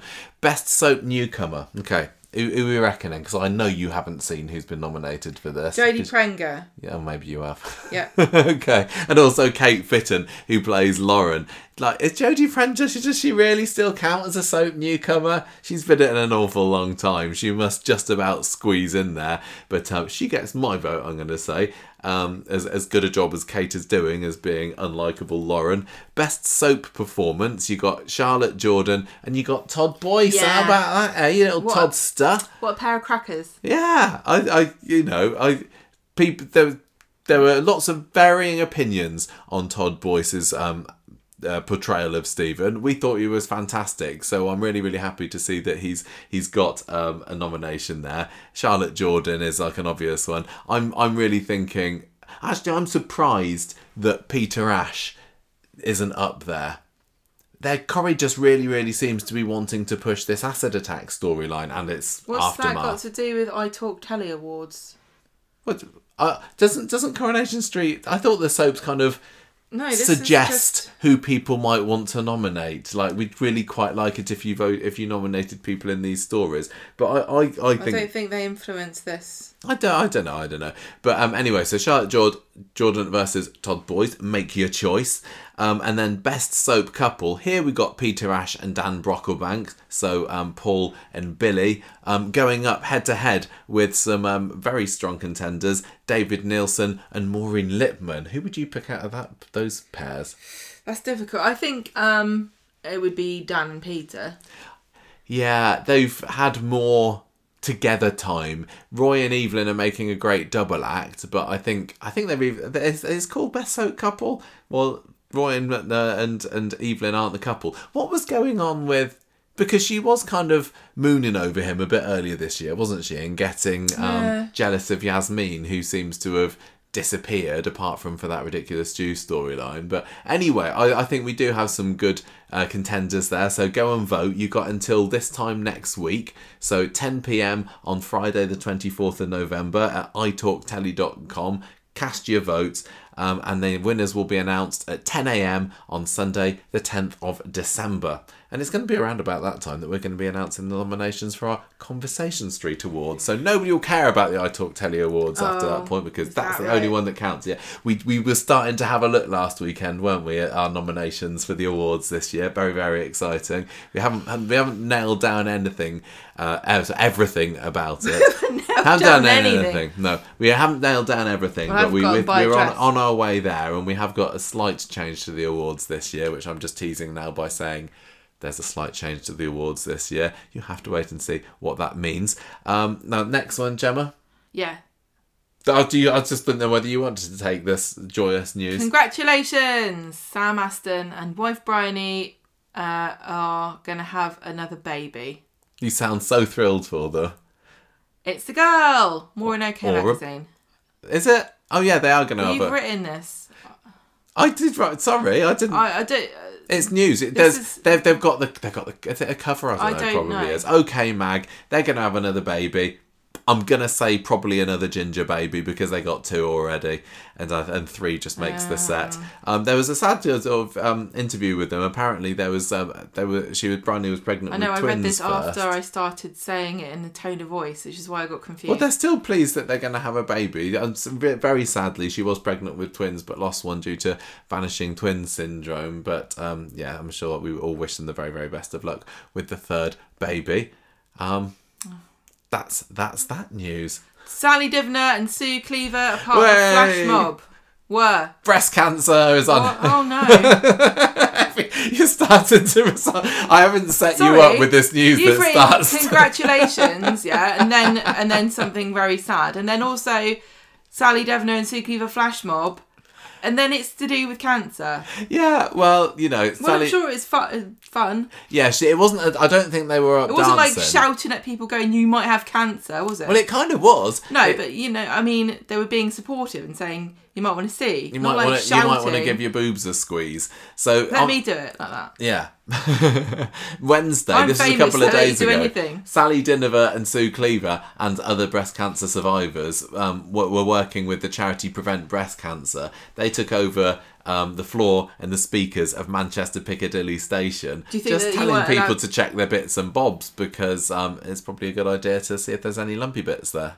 You said they took over the floor. You make it sound like you can't walk on the floor unless you check your boobs. or unless somebody checks them for them. Yeah. And I think that Amy wouldn't be very supportive. Do you think they both stood there going, honk, honk? They were on the news. I think I would imagine that maybe Sally and Sue were mostly over the speakers, over the tannoys, telling people, just dropping fact bombs and. Oi, you! Have you checked your boob? Yeah, you. And they had they had a little stall there with some fake boobs that you could squeeze, and there are probably people lining up for that, as well as various other things. But Sally Dinover has been a massive supporter of Prevent Breast Cancer and other breast cancer charities since she herself was diagnosed. About 14 years ago, I think it must have been. And apparently, Sue Cleaver heard about the charity from her pal Sal and decided to get involved as well. Hawking some great bazooms. Yeah. Sign me up. Exactly. And Sally Devon was like, no, Sue, you've got told about this before. Tell you what, if I'd known that was all joke. That's all a joke. That's all a joke. If I'd known about this before, would I have wanted to take a trip on the train to Manchester Piccadilly just so I could say hi? Anyway, back to Southampton. Back to Southampton for me. I think this is great. It's always good to see the soap stars doing things for charities, and this sounds like a fun, different way to do it. I wonder how many people went up to them asking for autographs, and they said, "No, we're not really here signing for that." Boobs only. Yeah. All the pens have gone over a bit of a lumpy. You might want to get that checked out. No, Meanwhile, in completely impossible to make this controversial or insensitive news, Ellie Leach is still doing very, very well in Strictly Come Dancing. She came second on the leaderboard last week. She got 3 9s and an 8. That's pretty good in my book. Yeah, I haven't written down what she did a dance to, and we haven't seen it, but I think it was good. The theme tune to the Archers. I think she did the Hokey Cokey, did the theme tune to the Archers, and that went really, really well. And they were like, that was judges. Almost as good, but the person who won it did the Macarena to the national anthem. Yeah, exactly. And we're all still sad about the Queen, so they win. That's it for the news. Not much news this week. Doesn't matter because we're a bit tired, but we thought we'd better mention it. Yeah, next. Feedback. What are you saying? Nothing. What I just say. No, it's usually me that announces the next section, but you go for it. Next. Feedback. It's feedback time. It is feedback time. What are you confused for? Nothing. Average score on the Facebook group last week's 4.0.778. You can't do this. You're rubbish. You couldn't read what episode number we were at the beginning. Now you can't read the score. 4.07. Chad gave it 4 unlikely new underworld machinists out of 5. It's machinists. Jonathan, 3 good drillings from Todd. And Lucy, I enjoyed 4 times. Izzy over-enthusiastically shouted, "Strike!" out of 5. And many, many more. Thank you to everybody who voted there. And I would also like to say a big thank you to, we have got 2 new Patreons this week. Patrons on Patreon, Matt Go and Stephen. Which is you. cool. We usually put the Patreon thanks at the end, but I think that, these super fans need to go top billing. So thank you very much, you two. We very, very much appreciate it. Thank you for supporting us on Patreon. Don't forget, I am going to do my roundup of spooky movies. You keep saying that. You keep promising you never it. We're very, very busy. Talk about it. We got so much on. Anyway, we did actually buy something. We're not going to say what it is yet with some of our Patreon money. Just earlier this evening, didn't we? Yeah, we did. You have to wait and see what that is, but it is vapes. Slightly Coronation Street related. Yeah, we're going to try them out. Well, they just make them look so cool on Coronation Street, don't they? Look at all the colours. It influences me to get them and put them all in a sink. Yeah. Tell you what, this story on Corrie's was all about vaping and raping this week, wasn't it? That's the new fagging and shagging, vaping and raping. Oh dear. This is why we can't get advertisers. This is why. Right, Rebecca has got. We've only got a couple of emails this week. It's Rebecca and Nancy. Go, yeah, Rebecca, but go. I'm saying it. Stop it. First of all, just taking my time with this. I love Friday's episode, especially the Paul and Billy scenes. Peter and Dan played them perfectly and conveyed the drama and comedy in the same scene. Just what Corrie is. I was thinking Super Soap Week for Paul's death, but could easily be Britain's Got Talent Week, as that mirrors up more with the timeline. Yeah, I don't think it can make it until Super Soap next September or October. I'm never going to learn when any of these things are. That's why at the end of my sentence, I said September or October time. To make it happen. Do you think it could last nearly a year? I think that's dragging it out too long. I think it's too tragic. I think it will be spring. Yeah. We'll have to wait and see. I love Bernie, but this time she has no leg to stand on. She was caught on camera, and the only chance she has is if Big Garth covers for her and goes down for the crime. Big Garth, we haven't even seen hide nor hair of him this week, have we? He had, one scene, 2 scenes, I can't remember last week, but he's probably skipping away thinking I got away with this. Jane Hazelgrove, though, on Friday's episode was brilliant, and I loved her scenes with Abby, who would understand what Bernie was going through. I also really hope we get some scenes with Paul and Gemma this week. Did we? I don't think we did we? No. Still no Paul and Gemma. Maybe we need to have a scene of Gemma walking in on Paul and Billy having a bit of a romp on the sofa. No, we don't need any more walk-ins. I have no idea what's wrong with Joseph, but I'm leaning towards some anxiety problems. Yeah. Not bullying, just not wanting to go to school. You know that if you get really anxious, it can make you sick. Maybe that's what's wrong with him. Maybe. I can't remember how old he's supposed to be now. I remember, you know, I was saying I used to not go to school quite a lot. I remember reading that you could eat an unripe tomato and it would make you really sick, but I was always too chicken to do it. So I just said I was ill. Mental health and anxiety problems are absolutely on the increase in schools around the country at the moment. So if that's what it is, then it's certainly realistic. But we have to see. On to the Peter and Carla story. I agree, says Rebecca. The Spain stuff was stupid. Why could not Carla have just made a Zoom call? But I did love the strike stuff in Wednesday's story, and then Evelyn, Roy and everyone filling in for the strikers. I especially like Sally and Izzy thanking Carla for her help through Sally's cancer and Izzy's COVID struggles.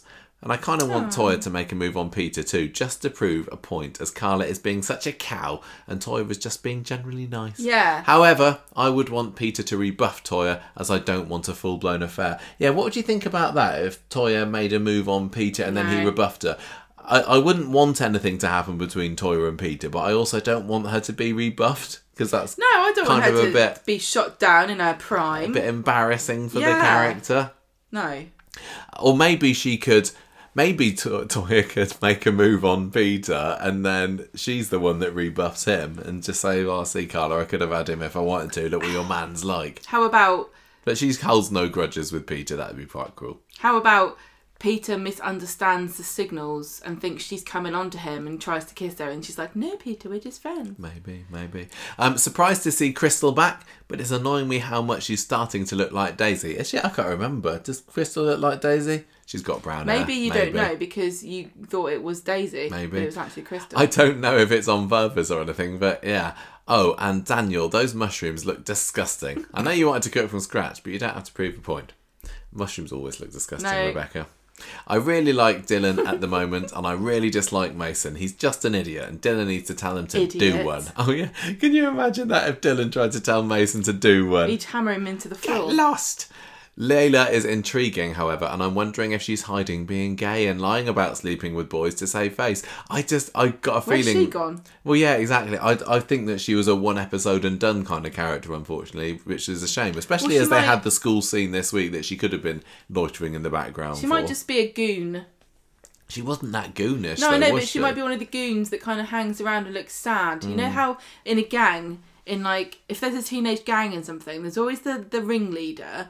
There's the hero who's getting bullied, and then there's a bunch of lackeys, horrible, and one of them feels like they're being cajoled along. Always really tall. One of them's always really fat, and one of them is like a sad one that just gets swept up in the excitement. Yeah, we didn't have Conch this week either, did we? What happened to him? Yeah. Anyway, she maybe they've joined a new gang. Maybe Rebecca suggests that Layla has not slept with anyone, and she and Dylan will be in the long line of virginal teenagers. Good. They never stay it though, do they? They don't stay chaste.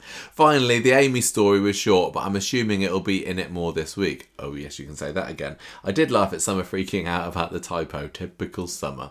Character of the week is Paul. It was Peter till Friday, but Peter Ash knocked it out of the park, and I will give it 4 times the Winter Browns were mistaken for the Von Trapps out of 5. What was the joke there? Gemma didn't know who they were or something. I know who the Von Trapps are. Not you plonker. I don't remember. I'm tired. Gemma, what has Nancy got to say this week? Nancy says, the Paul storyline was so well done, it was totally realistic and really resonated with me. I love the part when Paul said he got baptised. I could totally relate to the bathtub scene too. I used to help my mother when she took a shower. Summer coming in was hilarious. Is that when you helped your mother with the shower, Nancy? Summer used to come like, in. And you had a good old laugh about I thought it was fictional. Mason is a wonderful character even though he's a bully. Sean needs to get closer to Dylan so he can deal with his issues. Will Mason ever get arrested for running over Eliza? I mean, I'm kind of thinking that this whole story is going to end with him being arrested for running over Eliza, and people will go, "Oh yeah," but that seems like an easy sort of end for him. Although she wasn't really badly hurt. She had a bit of a bump on the arm. Just give her a tap. It made her life more exciting for a bit, didn't it? Slightly. Nancy says it was... Can you imagine she got a cast on it, but nobody signed it. She's just got one signature that says Stu, another one that says Dom, and it's literally these are the only characters that I ever have anything to do with. They've both scrubbed their names out and written them bigger. Yeah. Because the other one was bigger than theirs. But it's good. Handy, they've both got 3 letters. Yeah. Yeah. Yeah. So Yasmin's not allowed to sign it. No, clearly not. Or Alia. Yeah, Ali's like, I've got a pen. And Eliza's like, no, it's okay. Only like cool people and sign my cast, actually. Mason. We do bully Alia, don't we, on this show sometimes? We do, yeah. It's only in good fun. I am the fat one. And you're the one that's reluctantly sucked into the gang. Yeah, I just do it to be cool, so you think I'm cool. Yeah. Nancy says, it was interesting that Crystal came back and appears to be with Ryan now. I could see Daisy is jealous. Is Daisy going to try and split them up, or is she done with Ryan? She is not done with Ryan. No way. No way. Do you reckon there's going to be a sexy Christmas snog? Oh yeah, absolutely. Yeah. Absolutely. I think I kind of want for maybe next week for there not to be Ryan and Daisy stuff. And maybe, well yeah, because of the block filming. What else are they going to do? There's nothing, what else can they do? Anyway, I just want this week's, what can who do? Ryan and Daisy. I don't know. They've got to move into the flat, haven't they? Yeah, they're going to get it together eventually. Nancy says, I love the Sally and Daisy scenes. What will Lauren think about Crystal, I wonder? Cannot wait to see Amy in a storyline. Is Ida going to be involved? Yes. Yeah. I give this week's episode 4 glasses of milk that Peter had instead of whiskey out of 5. Character of the week is Paul. Lovely. Nice one. Thank you, Nancy. Thank you, Rebecca. Thank you to our new patrons, and thank you to everybody who's commented on our Twitter and Facebook, even if you were disagreeing. You gave Gemma. She had a lot of fire in her on Wednesday night on that with the old tweets, didn't you? A lot of people with just like Dave 5,864,000 kind of people, Those kind of people. Yeah. Right. I hope that Email next us week's curry is good. Oh, at conversationstreet@gmail.com. You can find us on conversationstreet.podbean.com. You can. Leave us a review on iTunes. Find us on Instagram, Twitter, Spotify, Facebook, YouTube, Patreon. Yeah, and go and listen to our bonus podcast this week. We haven't mentioned that yet this week, have we? We did a listener questions. That's where right. we talked about villains, Gemma's favourite topic. Love it. And then another one about potential duos of characters who have not really interacted so far together, but we think they might be quite good chemistry. Together. Yeah. Yeah. Listen So to that, that's enjoy it. that, and thank you for listening again. We appreciate you, and we'll see you next week. Yeah, goodbye everybody. Ta-ra. The music for this episode came from podcastthemes.com.